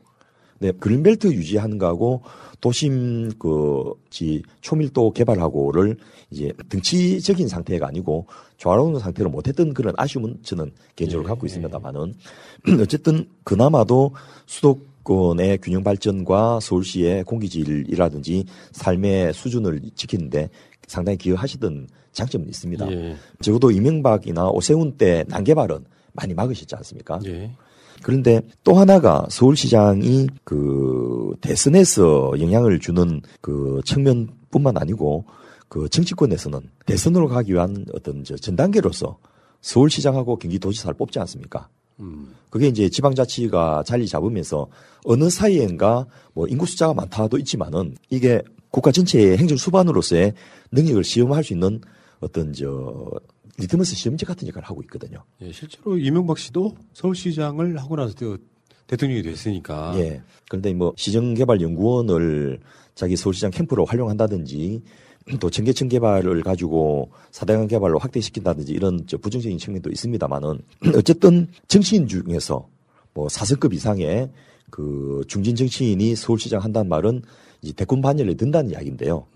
그것이 단순하게 지역 구민들의 숫자가 많고 인지도를 높일 수 있다도 있지만은 실제로 지금 국방하고 외교 빼고는 국가 전체의 사업과 서울시가 거의 다 있거든요. 교육 자체가 분리돼 있지만은 교육 자체의 상당 부분 예산을 서울시에서도 나갑니다. 그래서 서울시는 교육을 담당하는 국장이 따로 있습니다. 서울시 교육청이 있음에도 불구하고 그리고 이제 그 검경 수사권 조정에 의해 가지고 자치 경찰대가 도입되지 않습니까? 그러네요. 그러면 치안 부분도 서울시장이 일정 정도 관장할 수 있게 된 거예요. 맞습니다. 쉽게 말하면 지역 경찰, 지방 경찰. 예. 그리고 소방청이 이제 중앙공무원으로 전환됐지만은 어쨌든 그 지방정부의 요청을 상당히 수렴하게 되는 그런 구조가 돼 있기 때문에 그 국정을 경험해 본데 굉장히 좋은 그러네요. 자리를 난 측면에서도 서울시장 경기지사는 우리나라 정치 구도하에서 굉장히 의미 있는 자리를 한 거죠. 그러네요. 자, 근데 이게 이제 시장 개인으로서는 아까 말씀하신 그런 거고 정치 전체로 봤을 때 이번 서울시장 선거가 다음 대선과 밀접하게 연관되어 있다는 건 누구나 다 아는 지 아니겠습니까? 예. 그런 측면은 어떻게 한번 분석을 한번 해보시죠. 예, 그런데 일단 그 대선을 가기 위해서 간다. 보궐선거 나간다. 이거는 서울 시민이 전부 꼽혀죠. 현재로서는 그렇죠. 예, 그러고 그 거의 대부분 후보들이 서울시장 경선에서 떨어져도 대권 안 간다를 전제로 이제 출마를 하고 있고요. 아마 또 뭐 국민의힘 쪽은 후보가 원체 많으셔가지고 뭐 그분들 중에 누가 될 가능성도 많지는 않지만은 그런 것들을 이제 경선 룰로서 자기들끼리 협약을 한다든지 이런 걸 하지 않겠나. 예. 그래서 그 대권 후보들 입장에서는 서울시장 나가면 경쟁자를 제끼는 그런 또 의미가 있습니다. 예, 참. 예. 그런데 그 집권 여당인 민주당이나 또 같은 집권 여당 블록을 형성하고 있는 생각 안 나시죠, 지금? 민주 계열들 입장에서는 뭐 어차피 지금 통합 경선을 하겠다라고 이야기를 지금 하고 있지 않습니까? 예. 그런 입장에서는 하나는 정책적으로 문재인 정부의 정책 방향을 서울시에서 받아주고 옹이하겠다. 예. 그런 점에서 이번 대통령 생일 때 문재인 보유국이라든지 이런 건 저는 무슨 용비어 증거가 아니고 굉장히 바람직한 현상이라고 봅니다. 단순하게 문재인 대통령의 지지도에 올라타겠다라는 것이 아니고 서울시의 앞서 말씀드렸던 대로 그 운영 방향이 시정 운영 방향은 국정 운영 방향하고 궤를 같이 하는 것이 국민에게 행복하기 때문이죠. 그리고 두 번째로 그 든든한 서울시장에 받쳐줘야지 실제로 그 다음 차기 대권 후보들이 그 날개를 펼 수 있는 또 문제가 있습니다. 잘 되게 하는 건 어려워도요. 서울시장 발목 잡으면 못되게 하는 건 굉장히 많이 가능합니다. 그렇죠. 예. 이게 우리가 정권을 찾아오는 데 있어서 예. 박원순 시장께서 서울시장 되고 나서부터 흐름이 바뀌기 시작했어요. 그렇습니다. 그거 굉장히 중요한 자리거든요. 오세훈이 그 자리 내려놓고 나서부터 소위 수구 보수 세력은 망하는 길로 갔단 말이에요. 예. 근데 거기에 또 그 사람이 다시 출마하는 이 아이러니한 현상도 있고. 오세훈 시장이 이제 무상급식을 주민투표를 계기로 사퇴를 하기 전에 그 2010년 6월 달에 전국 동시 지방선거가 있었지 않습니까? 거기서 민주당이 압도적으로 이제 승리를 했거든요. 그러고 나서 저희하고 전문가 몇 명이 서울시 의회 요청으로 서울시 재정 분석을 몇 개월 동안 했었습니다. 그래서 실제로 이제 낭비 누수 요인이 어디 있는지도 밝혀내고요. 또 우리 편의 시장이 된다면 그분이 쓸 수 있는 예산이 얼마나 될 것인지 이런 것을 굉장히 정치하게 분석해서 공개 보고서로는 이제 서울시 의회에는 이제 일정 부분 그 논란이 없는 부분만 저희가 제출했는데 그 과정에서 엄청난 자료를 분석을 했거든요. 쌓아두니까 진짜 이 책상이 가득할 정도로 그 혼자서 못해서 여러 명이 달라붙어가고 몇 개월 동안 분석을 했는데 그 예산 전문가뿐만 아니고 정책 전문가 또 경제 전문가 이렇게 다 참여해가지고 그걸 했는데 그 비공개 자료를 그 박 시장이 당선되고 나서 저희가 전달함으로써 박 시장님이 조기에 서울시에 그 부채를 상환하고 또 시정에 쓸 수 있는 그 재정 여력을 만들어낸다는 점에서 굉장히 큰 기여를 했었거든요. 아, 기억나요. 그때 빚이 많았어요. 예, 맞습니다. 이명박 오세훈 때 쌓아둔 빚이 엄청 많았었죠. 예, 예. 해마다 거의 뭐 한 2조 원 넘게 많을 때는 4조 원까지 갚아 나갔거든요. 예. 그런 것들을 보면서 이 서울시정이 진짜 그 정권 교체의 어떤 교두보로서 역할을 상당히 했구나라는 것들을 저희가 느꼈고 실제로 이제 박 시장님이 든든하게 잘 버텨줌으로써 특히 이제 광화문 집회 같은 거 할 때 그 소위 말해서 방해를 그 못하게 함으로써 굉장히 집회 시위 군중들이 이득을 많이 받지 않습니까? 그런 분이 진짜 예. 아이고 이런 측면도 있고 또 이제 이 흐름상 대통령 임기 말이기 때문에. 예. 만약에 서울시장 보궐선거를 패하게 되면 소위 수구 보수 세력들이 집결해가지고 정권 교체도 가자라고 하는 기세를 올려줄 가능성이 되게 높아요. 오기 전에 습관을 보고 왔는데 우리나라가 뭐 경제 성장률이 마이너스 얼마고 2008년 외환위기 이후로 가장 높다 이렇게 나온 걸 보면서 이거 우리가 비판을 많이 한 거지 않습니까? 네. 다른 나라들은 마이너스 몇십 프로씩 되는데 우리는 마이너스 1% 되거든요. OECD 국가 중에 우리가 1등입니다. 중국 빼면 중국은 OECD가 아니니까. 근데 그런 거는 싹 빼버리고 지금 외환위기 이후로 가장 20년 만에 어렵다 막 이런 이야기만 하는 거 보고서 참 국민들을 이 어려울 때 격려해주고 같이 마음을 모아서 나가도 못할 언론들이 이제 더 이상 무관의 저항, 사회목탁 이야기는 하지 말아야 되겠다. 이런 생각이 드는 게 저런 언론 상황에서 서울시까지 뺏기면 선거는 너무 어렵게 치러야 되겠다. 이런 생각이 들더라고요. 사회 흉기라고 부르죠, 요즘에. 예. 자, 근데 서울시 그러면 특별시고 예.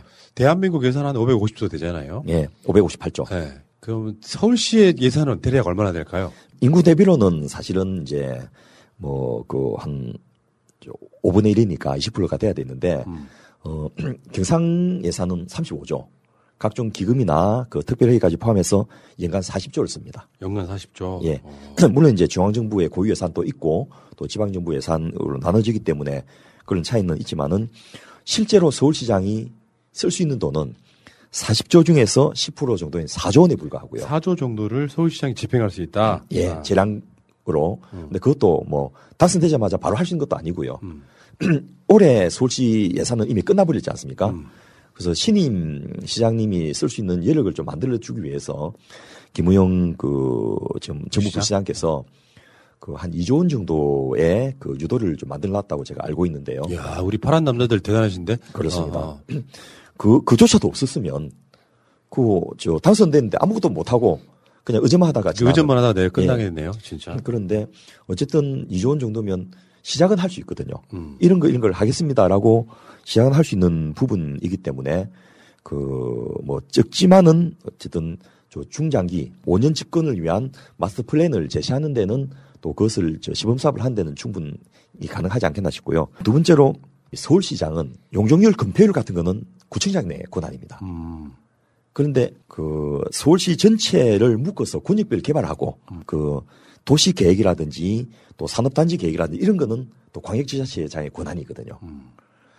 서울시에 구청들이 평균적으로 예산이 한 3천억밖에 안 됩니다. 3, 4천억에 불과하거든요. 근데 서울시는 40조라는 측면에서도 예산 규모도 크지만은 광역 계획을 할 수 있다는 점에서도 굉장히 큰 권한이 있는 거죠. 오늘 출마 선언을 하신 방영선 후보님께서는 21개 군역별로 앵커링을 해서 개발을 하고 어디서든지 21분의 거리 내에 생활 편의 시설이나 교통집권이 가능하도록 하겠다. 또 이제는 도심 지역 몇 군데를 중심으로 개발하는 체제. 박원순 시장 때는 이제 동서남북으로 나눠가지고 동남, 서남, 동북, 서북 이렇게 구도를 했는데 다국화 체제로 21개 군역으로 나눠서 하겠다라는 거는 개발에서 소외됐던 나머지 부도심 지역들, 특히 강북 지역에서는 굉장히 큰 희망을 주는 이야기시거든요. 일종의 규정 개발이죠, 그게. 그렇습니다. 네. 그래서 그런 것들에 대해서 의미를 좀 잘 언론들이 보도해 줬으면 싶은데 찾아봐도 그렇게 보도는 많이 안 나오고 해서 아쉬움이 있습니다. 예를 들면 우리 구 같은 경우는 극장이 없어요. 주위에 극장이 없어요. 한 구에 극장이 하나 정도 있을까 말까 해요. 예. 영화를 보려면 다른 구로 가야 돼. 예. 동작구에서는 영등포를 가거나 용산을 가거나 이런 거를 이제 많이 줄여주겠다는 거잖아요. 그렇습니다. 네. 그래서 자족 개발까지는 서울은 안 된다 하더라도 어쨌든 생활 권역별로 시민들이 편리하게 하겠다 이런 것들은 굉장히 좋은 컨셉인데 아주 잘 잡으신 것 같습니다. 알겠습니다. 일단 여기까지. 살다 보면 단체 선물이나 인쇄 홍보물을 만들어야 할 때가 생깁니다. 판촉, 돌잔치, 결혼식, 모임 이벤트, 각종 행사 등 이걸 어디서 해야 하나 고민이 될 때가 있습니다. 갤러리 기프트는 그간 새날에서 4년 넘게 광고하면서 단 한 번의 클레임도 없을 정도로 열과 성을 다해왔던 기업입니다. 심지어 대표님의 고객에 대한 감동적인 사연까지 보내주신 청취자들도 있습니다. 단체 선물, 인쇄 홍보물, 이제 갤러리 기프트에서 해보세요. 갤러리기프트.co.kr 갤러리 기프트를 검색하시고 홈페이지를 한번 방문해주세요. 오픈마켓을 보는 것 같은 신기하고 다양한 샘플들이 있습니다. 인터넷이 불편하시면 문의전화 1666-5404 1666-5404 새날 듣고 연락했다 하시면 더욱더 잘해주실 겁니다. 브라질 아마존 지역에 자생하는 식물로 신의 선물이라 불리우는 타히보. 그 타히보의 껍질에서 고온 추출된 타히보차. 면역세포를 연구하는 사람들이 추천하는 최고급 차. 현재 많은 타히보의 연구 논문들이 발표되고 있습니다. 타히보는 면역력이 필요한 많은 의약품의 원료로 사용되고 있습니다. 효능은 홈페이지에서 확인하세요. NKTAHEEBO @ecom. 미국, 일본 등 이미 선진국에서는 30년 전부터 애용되고 있습니다. 소중한 내 몸에 NK 타히보차를 선물하세요. NK 타히보차를 마시다 보면 자연스럽게 몸이 건강해짐을 느끼실 겁니다. 검색창에 NK 타이보를 검색하세요. NK 세포할 때 NK. 타이보가 아니고 타히보입니다. 국가적 현안이지 않습니까? 부동산? 예. 지금 아마 정책도 결국 부동산 싸움이 될 것 같고. 제일 큰 이슈죠. 예. 그 지금 우상호 후보 같은 경우는 부동산 정책 막 쏟아내고 있어요, 지금 현재. 예. 저쪽 부동산 정책이라고 하는 건 규제 풀겠다는 거고. 예. 대략 그런 것 같은데. 지금 후보들이 지금 어떤 공약 기재하고 있는지 좀 알려주십시오. 우상호 후보님의 공약 중에서 굉장히 눈에 확 띄는 게 젊은 청년들이 지낼 곳이 없는 게 이제 사실 가장 큰 불만 중에 하나거든요. 이분들은 뭐 강남 3구에 집값 올라가는 거 자기 삶하고 별로 상관이 없습니다. 그래서 뭐 누구는 그 주택 구입이 안 되니까 연끌을 해서라도 돈 모아서 뭐 주식 투자한다 이렇게 이야기하는데 그런 부분은 크지는 않고 실제로 주거 정책에 대한 불만 중에 가장 큰 게 지방에서 올라온 젊은이들이 대학은 어렵게 국가 지원 받고 또 알바 해갖고 마치는데 당장 직장을 구해도 지낼 곳이 마땅치 않고 아예 이제 서울 외곽으로 경기도로 가면 출퇴근 1시간 2시간을 합쳐서 적게는 2시간 많게는 4시간을 희생해야 되고 서울 시내에서 지내려면 거의 뭐 이 전체 생활비의 반 정도를 주거비로 지출해야 되는 이런 문제가 있으니까 청년들의 주거 문제를 해결하겠다라는 야심찬 공약으로 강변북로에 그 고층 아파트를 지어가지고 공급하겠다 이런 이야기를 하셨거든요. 이게 지금 발표한 정책 중에서 일단 가장 획기적으로 가고 있어요. 예, 물론 이제 쉽지는 않습니다. 일단 그 한강 조망권 때문에 그쪽에 프리미엄 1억씩 2억씩 더 주고 산 분들은 당장 이거 행정소송 걸 거예요.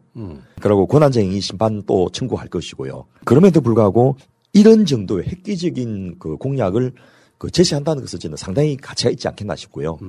뭐 이것이 실행 가능하게 하는 그 요 컨셉을 가지고 그 실행 가능하게 하는 다른 방법들은 꽤 많이 있거든요. 예.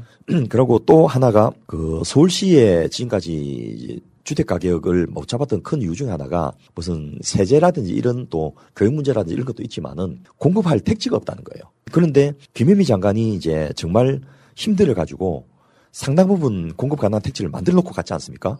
그 화랑대 골프장 자리. 예. 뭐 그 장군들 골프 꼭 거기서 안 쳐도 국방에 별 지장 없지 않습니까? 서울시민의 삶도 지장 없거든요. 그럼 거기다가 전원형으로 그 주택을 지어가지고 공공임대주택을 공급한다든지 이런 것들은 굉장히 좋은 공약인데 그런 것들을 이제 만들어 놓으셨기 때문에 서울시장이 누가 되시더라도 사실은 이제 쓸 수 있는 가용 토지가 많으신 거예요. 그래서 그 아직은 잘 모르지만은 김현미 장관님이 고생했던 것 때문에 차기 서울시장은 50년 거저먹고들 하는 장점이 있습니다. 다만 이제 그 얼마만큼 빨리 체감돼 갈 수 있느냐. 이런 것들이 문제거든요. 그러니까 이분들은 5년짜리에 되는 거죠. 예. 1년에 할 수 있는 것들은 아니고. 그렇습니다. 최소 10년은 걸릴 것 같은. 예. 그런데 구체적인 비전을 제시해주고 또 그 뭐 건물이 완공되기 전이라도 분양이라든지 임대권이라든지 이런 것들은 체감되게 할 수 있거든요. 그런 것들을 아주 절묘하게 잘 활용하신다면 그 국가가 이 당면하고 있는 어떤 주거 정책의 문제점들을 서울시장이 상당 부분 불만을 해소해 줄 수 있는 그런 역할과 기능이 있다는 거죠. 예. 특히 제가 박영선 시장 캠프 쪽에 계신 분들 보니까 국회 보좌관 출신들이 꽤 많으세요. 특히 뭐 국토위 같은 데서 10년씩 보좌하시던 분들은 그야말로 아삭하거든요.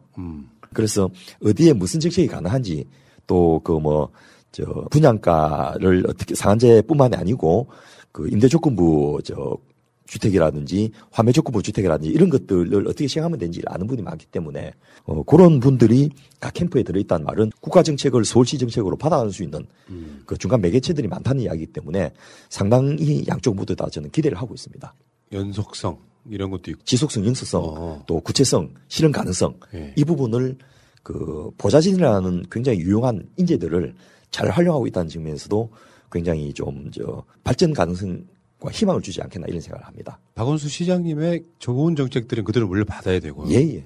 지금 오늘 서울시장 보궐선거 예비후보가 국민의 지금 확정이 됐더라고요. 예. 예비후보가 김근식, 김선동, 나경원, 오세훈, 오신환, 이승현, 이종구, 조은희 이런 사람들이 예비 후보가 됐는데 그래 봐야만 나머지 이렇게 탁탁탁 쳐내고 나면 안 나오. 뭐 이렇게 수렴이 될 것 같긴 합니다. 네.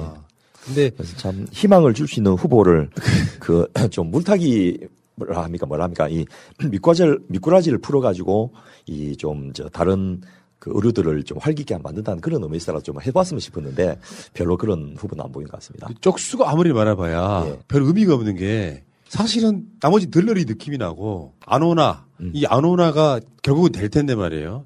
근데 이 세 사람이 됐을 때 뭔가 바뀔 것 같은 느낌이 하나도 없어요. 예를 들어서 국민의 지임 쪽에서 문재인 정부의 부동산 정책은 실패했다 얘기하는데 이 사람들이 대통령이 되면 더 고착화될 것 같거든요. 부동산 문제가. 더욱 아파트 가격은 올라가고 서민들은 집 사기 어렵게 되고 이렇게 될 것 같거든요. 그리고 이분들은 뭐 당도 그렇지만은 후보님 개인들이 주거복지 정책을 이야기하는 분은 별로 없더라고요. 그게 참 아쉬움입니다. 규제를 풀겠다는 얘기만 해요. 되게 신기하더라고요. 집주인 건설업자 이분들을 위한 정책은 많이 하시는데 그 서민들의 주거를 위해서 뭘 하겠다 이런 것들은 별로 뭐 공약화되지도 않고 또 거꾸로 그런 것들을 방해하고 싫어하는 예를 들면 그 임대차 보호법의 그 기간을 연장한다든지 이런 것들은 정말 목숨 걸고 반대를 하시더라고요. 희한하게 약자 마인드가 없고요. 약자 마인드는 어디가 찾을 수 있냐면 시장에 갔을 때만 마치 자기는 시장을 많이 본 것처럼 막 시장 보고 돌아다니는데 보면 어색해. 그러니까 이런 서민의 삶을 전혀 모르는 상태에서 진짜로 집 없이 사는 사람들, 어렵게 사는 사람들이 어떻게 사는지를 모르다 보니까 그런 정책들은 부족할 수밖에 없겠죠. 옛날 간첩식별법 중에서 시내버스 요금을 모른다. 뭐 일반적인 물가를 모른다 이런 게 있지 않습니까? 그 이분들이 대부분 이제 옛날 기준으로 하면 간첩에 걸릴 분들이 많은 게 시장에 가서 물건값을 몰라가지고 그 엉뚱한 실수를 하는 그런 경우들이 많이 나왔지 않습니까? 나경원 씨는 심지어 그 휘발유 값을 잘 몰라가지고 한 달에 4천만 원씩이나 넣으신 분이세요. 시장 너무 그 시세를 모르시는 거지.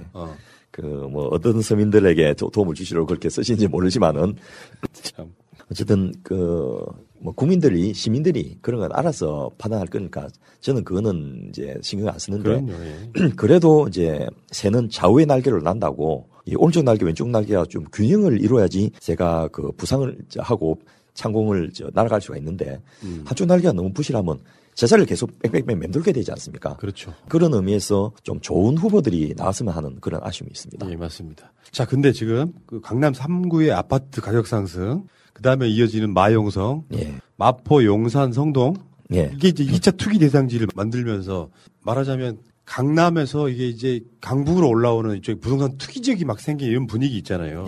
그러다 보니까 이게 또 전국의 부동산 가격의 뭐 상승이 이렇게 이끈다고도 하고. 완전히 이게 그 피라미드 구도인데요. 강남 3구의 그 상상을 초월하는 이 고액의 집값을 뒷받침하는 게 강북에 있는 갭 투자자들이거든요. 그런데 강북만 영향을 끼친 것이 아니고 경기도와 수도권 전체에 다 영향을 미치고 그리고 그 때문에 지방의 집값이 또 영향을 받는 이래서 대한민국이 모두 다 강남 3구의 집값 상승에 기여해야 되는 그런 구도를 깨주는 역할이 저는 서울시장이 해야 될 가장 중요한 일 중에 하나가 아닌가 싶습니다. 이것만 가시적인 성과를 거둬도 민주당의 정권 연장에 굉장히 큰 도움이 되겠죠. 그렇습니다. 이번이 아니 다음이라도 마찬가지예요. 그래서 누가 서울시장이 되어도 뭐 부동산 담보대출에 대한 규제라든지 또 주택 관련 세금 정책이라든지 이런 거는 서울시장의 영역은 아니지 않습니까? 뭐 조은희 구청장이 그 지방세 중에서 일부를 어떻게 하겠다라는 이야기를 했는데 그것도 이제 행정심판에 헌법소송 걸려가지고 지금 집행이 안 되고 있는데 그런 것보다도 시장이 할 수 있는 그런 이제 정책들은 주거복지라는 측면에서 꽤 많이 있습니다. 작고하신 박원순 시장님이 해마다 2조 원을 써가지고 서울시에 있는 신혼부부들한테는 주택 구입에 자금을 직접적으로 지원하든지 신혼부부 주택 구입 자금을 지원해주는 그런 정책 플러스 전세 자금을 보조를 해서 하위 50%는 그 시에서 집을 주겠다 정도까지 발표를 하셨는데 요거를 제대로 좀 성공을 못 보고 가셔서 대단히 아쉬운데요. 이런 정도의 과감한 정책이 좀 서울시는 필요한 게 아닌가 싶습니다. 예, 맞습니다. 그러면 구체적으로 한번 들어가 볼까요? 예, 앞서 우상호 후보님 건 때도 이야기 좀 했습니다만은 서울시에서 그 주택 공급의 가장 큰 문제는 하나는 공공택지가 없다는 게 하나고요. 두 번째로 어느 지역을 재개발하든지 간에 기존 토지지주, 지주들의 이득을 배제하는 게 불가능하다는 겁니다. 그럴 바에야 이미 개발이 많이 돼 있는 곳을 더 개발하는 거. 소위 말해서 도심지의 초고밀도 재개발. 이런 것들이 한번 모색돼야 되지 않겠나 하는 생각이 드는데요. 우리 후보님들이 이 부분을 한번 검토해 봤으면 좋겠는데요. 우리나라는 스카이라인이라는 게 보면 도심지는 일정 부분 개발돼 있지만은 아파트들이 전부 산을 배경으로 돼 있습니다. 외국에서는 도시 자체가 이제 관광 자원이 되지 않습니까? 예. 우리나라는 도심지에서 뚝 둘러보면 빌딩만 보여요. 그러니까. 그리고 산은 전부 산 위에까지 아파트가 막고 있습니다. 그래서 거꾸로 산 위에서 바라보는 스카이라인이 좀 모양 좋게 하기 위해서도 도심지는 초고밀도 재개발하고 그것을 공공개발로 만들어버린 거예요. 개발을 하되 그 수익이 지주들에게만 가는 것이 아니고 기존에 있는 세입자들이나 또 생활 권역에 가까운 직주 근접이라 하죠. 직장에 가까운 곳에 살고 싶어하는 젊은이들까지 혜택이 미치는 그런 형태로 개발을 해버린다면 그거는 상당 부분 수용 가능성이 높지 않겠나는 거죠. 예. 10월 달이면 불꽃 축제를 하잖아요. 예. 근데 어느 순간부터 그 불꽃 축제가 동네에서 안 보여요. 예. 한강에 다 가로막고 있어가지고. 예. 이 조망권도 중요하지 않습니까? 그렇습니다. 지금 서울에서 비싼 아주 비싼 빌라나 아파트들이 한강 뷰 요거 때문에 비싸지는 측면도 있잖아요. 예. 그래서 이미 역사성이라는 게 있어서 그거를 노리고 사버린 분들한테 그 재산권 침해를 할 수는 없는 건데 도심지를 초고밀도로 재개발해서 지금 20층을 40층짜리를 만들면 안 될 이유가 어디 있습니까? 상해 같은 경우에 60층짜리 빌딩이 3층이 넘거든요. 그러면서 거기에 생활 편의시설, 공원 이런 것들을 더 넣어주는 그런 방법도 저는 가능하다고 보고요. 그 개발 수익이 특정인들에게 몰리지만 않으면 되거든요. 서울 시민 전체에 이득이 되게 되고 서울시에 사는 특히나 이 지방에서 올라왔고 거주할 곳이 없는 연고가 없는 그런 젊은이들에게 혜택이 돌아가면 되지 않겠냐는 거죠. 예를 들면 강변북로를 싸버린 건 어렵지만은 서울시의 지하철 중에서 지상철 구간 있지 않습니까? 2호선은 순환선인데 그 지상 부분이 꽤 많거든요. 그리고 그 순환선의 지상역들이 대부분 높게 만들어져 있지 않습니까? 근데 역사가 지금 용산 역사, 또 서울 역사, 영등포 역사, 백화점에 상가만 있는데 그것을 옆으로 달아내가지고 고층 아파트를 지어버리면 일단 건축학적으로 문제가 없습니다. 지금 1호선도 그런 경우가 많죠. 그렇습니다. 그거는 지금 우상호 후보가 낸 이야기하셨죠. 그래서 1호선 일부 구간, 또 경의선 구간, 또 2호선 순환선 구간 이런 데를 역뿐만 아니고 역 주변으로 해서 공공 재개발을 하면 일단 토지 보상비가 안 들어갑니다.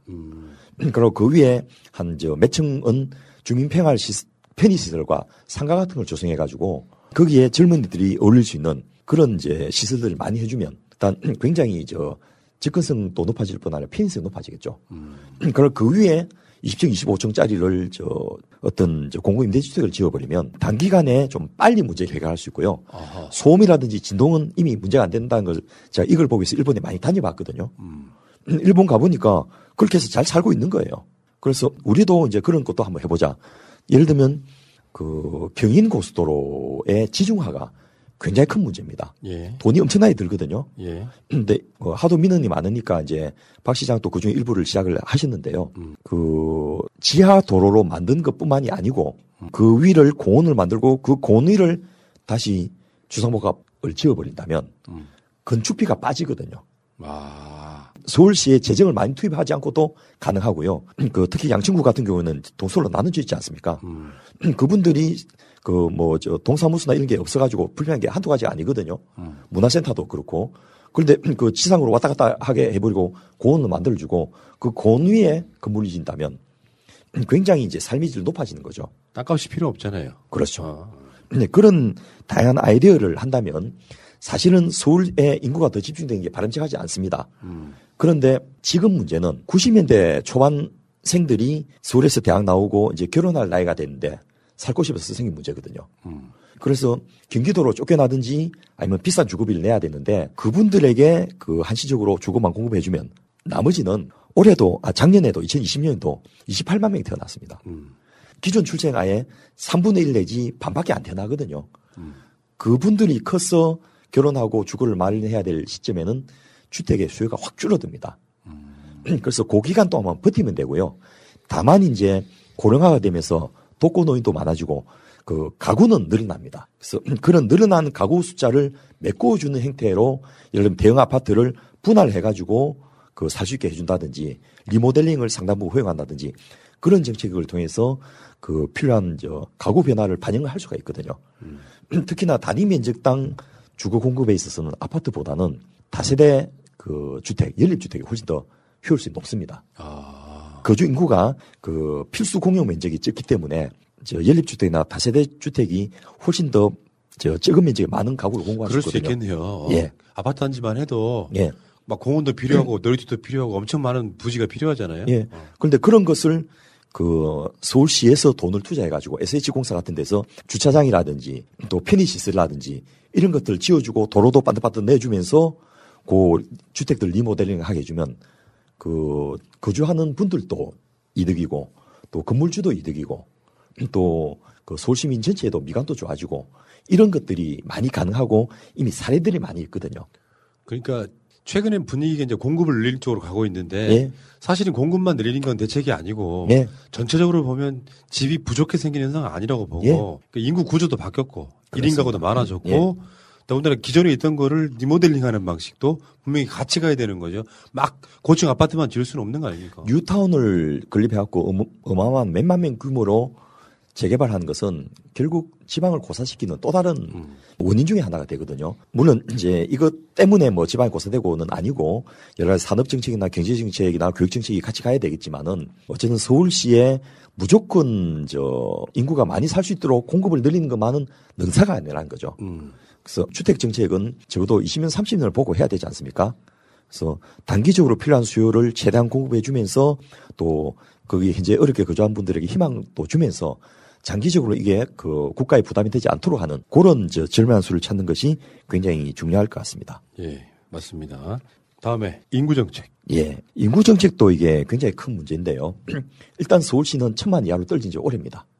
이제 1,000만 도시라고는 하는데 1,000만 밑으로 내려갔어요. 예, 지금 현재 서울시는 966만 명이고요. 그러면서 경기도 인구가 엄청 늘어났죠. 그렇죠. 이 350만이 넘어갔고 그 경기도가 1,450만으로 해서 이제 남도북도 분할 이야기가 나올 정도인데 그 중에 상당 부분은 서울시의 배드타운 역할을 하고 있거든요. 그래서 당사자도 괴롭고 경기도의 그런 위성도시들도 괴로운 거죠. 왜냐하면 경제 행위가 전부 서울에서 벌어지니까 우리는 무슨 땅 내주고 뭐 하는 거냐 뭐 이런 식의 불만이 가득하거든요. 국세는 서울이 걷어가고 주민세만 받는 예? 그런 느낌이에요. 그리고 삶의 질이 떨어지는 거죠. 왜냐하면 낮에 거주를 많이 안 하니까 생활 편의시설을 많이 공급 못하는 이런 문제도 생기고요. 그래서 서울시에는 인구 정책이 무조건 서울시에 들어오게 하는 것이 능사는 안 된다는 것은 이미 말씀드렸고요. 예. 또 하나가 서울시의 인구 구조의 변화를 보셔야 됩니다. 서울시는 지금까지 그야말로 이제 그 피라미드형 구조. 아니고 마름모꼴 구조였습니다. 마름모꼴. 예. 그러니까 중간에 젊은 연령층이 많았거든요. 유입 인구가 계속해서 몰려드니까. 서울시가 경제의 중심지가 된 이유 중에 하나가 소비 계층이 많은 거예요. 경제활동 인구가 많고 생산 연령이 많기 때문이거든요. 문제는 이게 깨지고 있다는 겁니다. 아, 그렇습니까? 서울시가 늙어가면서 아이는 태어나지 못하고 젊은 이들은 바깥으로 쫓겨나고 기존에 주택을 가진 분들만 서울시에 살아남으니까 그 특정 구부터 해서 점점 고령화가 되고 있거든요. 문제네. 예, 서울시 전체의 활력이 떨어지는 거죠. 예. 그래서 출산력이 반등할 가능성은 별로 없다고 보시고 있는 서울 시민들이 가장 효율적으로 살 수 있는 구조를 만들어주는 게 중요하고요. 또 하나는 앞서 말씀드린 대로 그 노인 인구가 늘어나고 독거 노인 가구가 증가하는 이런 부분이 이제 전라남도나 경북의 문제가 아니고 서울시의 문제가 됐습니다. 도시 빈민. 예, 도시 빈민뿐만 아니고 독거 노인들이 또 대부분 기초생활 보장 대상자도 많고 또 질환자도 많고 삶이 어렵거든요. 서울시 곳곳에서 고독사 발견되는 게 뭐 하루 이틀 문제가 아니거든요. 서울에 대한 환상을 깬 게 그런 것들이잖아요. 그렇습니다. 서울에 사시는 분들이 더 못 살아. 그런 분들 꽤 있잖아요. 예. 그래서 서울시의 인구 구조가 바뀌는 부분을 서울시장 후보들이 이제 좀 아셔야 됩니다. 그러면 인구 구조가 바뀌면 서울시의 역할과 기능도 달라지는 거거든요. 예. 일단 뭐 인구학적으로 총 부양비가 가장 낮았던 효율적인 인구 구조라는 상황을 이제 인구 보너스 인구 구조라 이야기합니다. 지방의 희생을 담보로 서울시가 사실은 혜택을 많이 보고 있었는데요. 이제는 이 특혜가 사라집니다. 그래서 서울시가 늙어간 도시, 죽어간 도시가 되면 이게 그 대한민국의 수도로서의 상징성뿐만 아니고 상당히 많은 인적 자원이 몰리는 곳이기 때문에 이걸 바꿔주는 역할과 노력이 좀 필요합니다. 네. 그래서 서울시의 그 주거 정책도 이제 그런 측면에서 젊은이들 맞춤형으로 좀 많이 하는 것이 굉장히 필요한데요.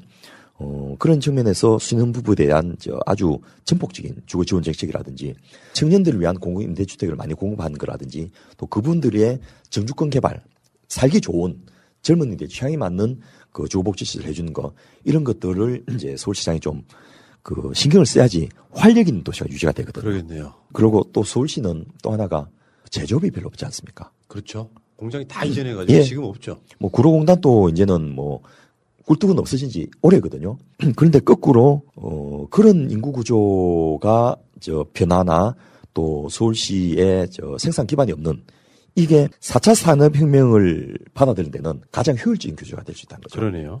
그래서 박 시장님께서도 지식기반 제조업이라는 이야기를 쓰셨는데요. 서울경제비전 2020에 12개 전략산업을 제시했는데 그게 비즈니스 서비스, 금융, 관광, 마이스 산업, IT 융합산업과 바이오메디카 산업, 녹색산업, 또 디자인이나 패션 산업, 콘텐츠 산업, 인쇄 및 기공소 산업 이런 것들을 제안했는데 이 중에서도 특히 가장 우수한 인적 자원을 토대로 할 수 있는 4차 산업혁명 기술의 한국판 뉴딜 사업 이런 것이 서울시에 가장 유용하거든요. 그래서 서울에서 이걸 개발해서 시범적으로 적용하고 그것이 전국적으로 신산업 구조로 퍼져나갈 수 있는 그런 역할을 할 수 있도록 하는 것이 가장 좀 서울시가 산업이라는 측면에서 필요한 역할 중에 하나가 되지 않겠나 싶습니다. 그러네요. 대기업의 본사가 서울에 있다는 것은 물론 이제 지방 입장에서 뭐 안타깝고 아쉬운 점이긴 하지만은 서울시가 그만큼 혜택을 본 만큼 지방 발전에 도움이 되는 역할을 또 해줘야 되거든요. 그래서 서울시가 지방 발전을 선도할 수 있는 역할, 6대 융합 산업의 신산업 거점 도시 이게 이제 그 박원순 시장이 4차 산업의 메카로서 서울시를 육성하겠다라는 전략을 이야기했는데 이거 아무도 알아주질 않았거든요. 그런데 이제는 후보님들이 이런 부분을 좀 받아 안으셔가지고 예를 들면 마포나 여의도나 이런 데는 금융과 벤처의 중심지 또 마곡이나 이런 데는 첨단 R&D 산업의 중심지 양재 같은 데는 AI 관련된 중심지 또 상암 DMC는 그쪽은 마이스 산업이나 M&E 콘텐츠 중심의 중심지 뭐 이런 형태로 개발시키는 그런 전략들을 좀 받아가지고 확대 재생산하는 그런 행태로 했으면 좋겠고 이번에 박인선 후보께서 21개 이제 앵커 중심 개발 이야기했는데 그 자세한 내용이 아직은 안 나왔습니다만은 도시명 산업 경쟁력 강화, 서부권에서는 이 창조문화 산업 육성, 서남권에서는 첨단 산업 거점 육성, 동부권에서는 신산업 자주 기반 마련, 또 동남권에서는 지식 서비스 글로벌 영향 강화 이런 형태로 꽤 연구된 게 많이 있거든요. 이런 부분을 맨 땅에 헤딩하는 행태를 하지 말고 기존에 민주당 시장들이 해왔던 부분을 발전시키고 개성하면서 더 구체화시키는 그런 쪽으로 했으면 좋겠습니다. 새로운 아이디어는 없습니다. 예. 융합하고 조금 아이디어를 첨가하고 발전시켜서 이걸 조금 더 발전시키는 형태지. 이런 어떤 발전 전략에 나온 것은 그 지역의 산업 기반이나 인적 자원을 분석해갖고 나온 거거든요. 예. 새로 시장되고 나서 그때부터 분석해갖고 하면 차기 임기 말년에나 전략 나옵니다. 그렇게 하지 말고 남이 했던 것 중에서 좋은 것을 골라가지고 개성 발전시키고 좀 아쉬운 것들은 보완하는 그런 행태를 하는 것이 연속성이라는 측면에서도 또 자원의 효율적 활용이라는 측면에서도 서울시장 후보님들한테 꼭 필요한 부분이 아닌가 싶습니다. 아, 그렇습니다. 자, 지금 시장 후보가 되거나 예. 본선 후보가 되거나 예. 시장님이 되고 나서 참고할 만한 자료가 있습니까? 꼭 알려주고 싶으신 거. 예, 앞서 제가 서울시 재정부서 했던 자료는 이미 2010년이니까 10년도 전에 자료지 않습니까? 예. 그보다 훨씬 업데이트 된 게 공개 자료를 많이 나와 있습니다. 예를 들면 서울시청 홈페이지에 서울시의 민선7기 공약 실천 계획서 이게 거의 1000페이지 가까이 되는데요. 예. 이것만 차근차근 넘겨봐도 정말 할 수 있는 게 많습니다. 그리고 두 후보님들이 모두 다 정치권에 오래 있으면서 이걸 이슈화할 수 있는 능력이 있는 분들이시거든요. 특히 박 시장님은 중소기업 벤처부 장관을 하면서 그 분야의 기업들의 세부 사정을 잘 알지 않습니까? 또 우상호 후보님 같은 경우에는 서울시에 오랫동안 이제 국회의원을 하면서 곳곳에서 이제 구석구석 서울시의 특징을 좀 잘 아시거든요. 예. 그런 데서 그 기존에 박 시장님이 어렵게 만들어 놓으셨던 그런 자료들 가지고 선택과 집중을 한다면 남들이 밑바닥에서 출발할 때 여기는 50점 거저먹고 출발할 수 있는 거예요. 예. 스타트의 위치가 달라집니다. 그래서 물론 이제 그 시중인수위원회를 만들어서 또 구체적으로 각 부서별로 보고도 받겠습니다만은 캠프에 계신 분들부터 기존의 자료들을 좀 분석해가지고 일부는 비판하면서 일부는 어떻게 이것을 개선하겠다라는 쪽으로 간다면 저는 굉장히 효율적인, 그리고 지금은 보궐선거라서 임기가 1년밖에 안 됩니다. 그러면 다음 선거까지 6개월 동안에 최대한 실적을 좀 보여주셔야 되거든요. 그런 측면에서 새로운 거 하기보다는 있는 것 중에서 잘 될 수 있는 거, 그것을 강조하는 것으로 좀 나갔으면 하는 바람이 있습니다. 맞습니다.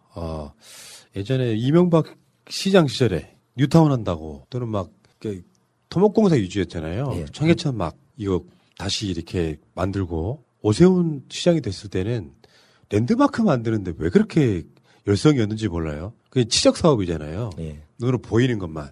박원순 시장은 뭘 토목 사업을 통해서 뭘 했다는 느낌은 없는데 저는 새로운 비전을 제시한 분이라고 생각하거든요. 시장이 근데 이제 너무 많은 일을 하시다 보니까 어느 한 곳도 좀 이슈화를 못 시키고 부각이 안 되는 아쉬움이 있었습니다. 네. 뭐 그거는 또 이분이 능력이 뛰어나니까 만기친남형이거든요. 굉장히 많은 정보를 알고 또 지시도 많이 하시는데 그러다 보니까 이게 좀 흘리는 아쉬움이 있었는데 서울시장은 정치인입니다. 서울 시민의 마음을 모으고 국민들의 동의를 얻어서 하려면 이슈화를 해야 되거든요. 그런 측면에서 저는 민주당 후보는 제로베이스 시작한 게 아닙니다. 그럼요. 기존에 있는 업적 위에서 시작할 수 있고 박 시장님은 그것을 이제 공약 가계부라는 표현을 쓰셨는데요. 예. 나는 서울 시민의 가계부로 평가받겠습니다. 이런 공약이 좀 나왔으면 좋겠습니다. 실질적으로 서울 시민의 삶을 개선하고 또 그분들의 그 생활비를 줄여줌으로써 서울시장 잘 뽑아내라는 느낌을 줄 수 있게 하는 가장 가시적인 방법은 개별 서울시민 표준 가계부를 가지고 뭐가 얼마나 달라진지를 바로 표현해버리면 되거든요. 고정 지출 중에서 얼마가 줄었습니다. 또는 이런 부분에서 직접적으로 서울시가 지원을 했습니다.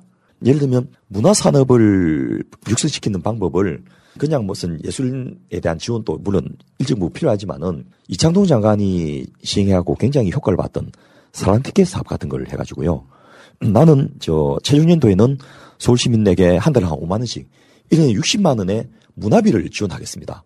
서울시 문화상품권을 해가지고 서울시에서 쓸 수 있는 문화비를 지원해서 공연도 보고 전시도 보고 음악도 듣고 또 책도 구입하고 이런 식으로 한다면 그야말로 전국에서 문화를 업으로 한 분들이 서울시에 올라와서 자기 뜻을 펼 수 있도록 하는 게 가능하거든요. 예. 대학로의 극단이 이 참여정부 들고 나서 350개에서 580개로 늘었던 그런 경험이 제가 있습니다.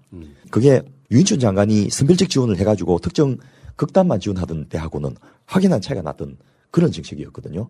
장애인, 노인, 청소년, 어린들은 또 공짜 티켓을 줘가지고 그 문화를 체험하게 하는 그런 사업들을 서울시 전체 사업을 좀 받아당게 한다면 서울 시민들의 삶의 질이 굉장히 높아지지 않겠냐는 거죠. 저는 이런 생각을 해봐요. 대통령도 그렇고 서울시장도 그렇고 부산시장도 그렇고 어느 날 갑자기 확 바꾸는 건 사실상 불가능합니다. 그러니까 내가 무슨 전지전능한 사람이 돼서 정권 잡으면 막 싹 뜯어 고치겠다는 현실적으로는 불가능해요. 선거 구호가 그게 너무 세지면은 사실은 그건 이제 헛공하기인 거고 예. 문제는 어떤 방향성이나 결로 꾸준하게 일관되게 가는지가 중요하거든요. 그런 면에서 서울이라고 하는 공간이 특정 잘 사는 사람들을 위해서 뭔가 못 사는 사람들을 살짝 약 올리듯 하는 정책 하나 찔끔 던져주고 전체적으로는 잘 사는 사람들 쪽으로 방향성을 틀면 다 엉클어지기 시작하는 거라고 생각을 하거든요. 그 연속성을 지금 이번 서울시장이 결정하는 측면이 분명히 있기 때문에 예. 저는 이번 서울시장이 당선되면은 무슨 부동산이 완전히 해결돼 이런 기대는 일단 하지 마시고 그럼요. 전반적으로 봤을 때 어떤 방향성으로 그 결을 같이 갈 것이냐 아니면은 완전히 달라진 시정을 맛보게 될 것이냐. 이 싸움이라고 생각을 하거든요. 그렇습니다. 그리고 서울시장의 수준은 서울 시민이 결정합니다. 서울 시민들이 좋은 공약을 많이 요구하고 또 그것을 이제 선거 과정을 통해 약속을 받으면 그만큼 이제 진보를 하는 거거든요. 근데 특히 저는 중요한 것이 구체적인 서울 시민의 삶, 또 개별 가정의 가계부 어떻게 바꾸겠다는지 그거를 이제 요구하는 것이 가장 중요한 키포인트가 아닐까 싶습니다. 아무튼 이 서울시장이라고 하는 자리가 주는 상징성. 네. 인구가 거의 1,000만에 가깝고 국무회의에 들어가고 서울시에는 대한민국의 중요한 것들이 다 있잖아요. 국회가 있고 청와대가 있고 이런 서울시를 책임질 사람을 탄핵당한 그 정당에 주는 건 사실상 불가능하다고 보고요. 뭐 서울 시민들이 바보가 아닌데 그런 선택을 한 분이 있겠습니까만은 저는 거꾸로 그 뭐 여야든 또 여권 후보들 내에서든 좋은 공약으로 경쟁하는 그런 구도가 되는 것이 가장 도움이 되는 선거 아닌가 싶습니다. 예. 서울시장 보궐선거지만 이게 흐름상 대선과도 연관이 있는 이런 흐름이기 때문에 서울시장 보궐선거만큼은 무조건 이겨야 된다. 예. 무슨 수를 써서 이겨야 된다. 물론 뭐 불법을 하라는 소리는 아니고 무조건 이기는 걸 넘어서서 압도적으로 이겨야 되고요. 예. 그리고 의미 있게 이겨야 됩니다. 예. 완전히 달라진 서울 그런 것을 서울 시민에게 느끼게 해주는 그것이 차기 정권 재창출에 굉장히 중요한 맞습니다. 될 겁니다. 예. 민주당 기본적으로 뭐 박원순 시장 유책 사유로 벌어진 선거긴 하지만 그만큼 더 책임감을 갖고 어떤 그 정책의 연속성과 조금 더 아이디어를 더 첨가해서 서울 시민들이 그래도 민주당밖에 없네 이런 생각이 좀 들게 했으면 좋겠다 이런 생각이 들고요. 자, 정권 연장을 위한 싱크탱크 192회 방송은 또 이렇게 오늘도 이렇게 훌륭했어요. 감사합니다. 복지거 소사이어티 후원도 좀 부탁드리고요. 예. 아무튼 훌륭한 방송이었고 우리 위원장님은 다음 주에 또 뵙겠습니다. 예, 고맙습니다. 수고하셨습니다. 네.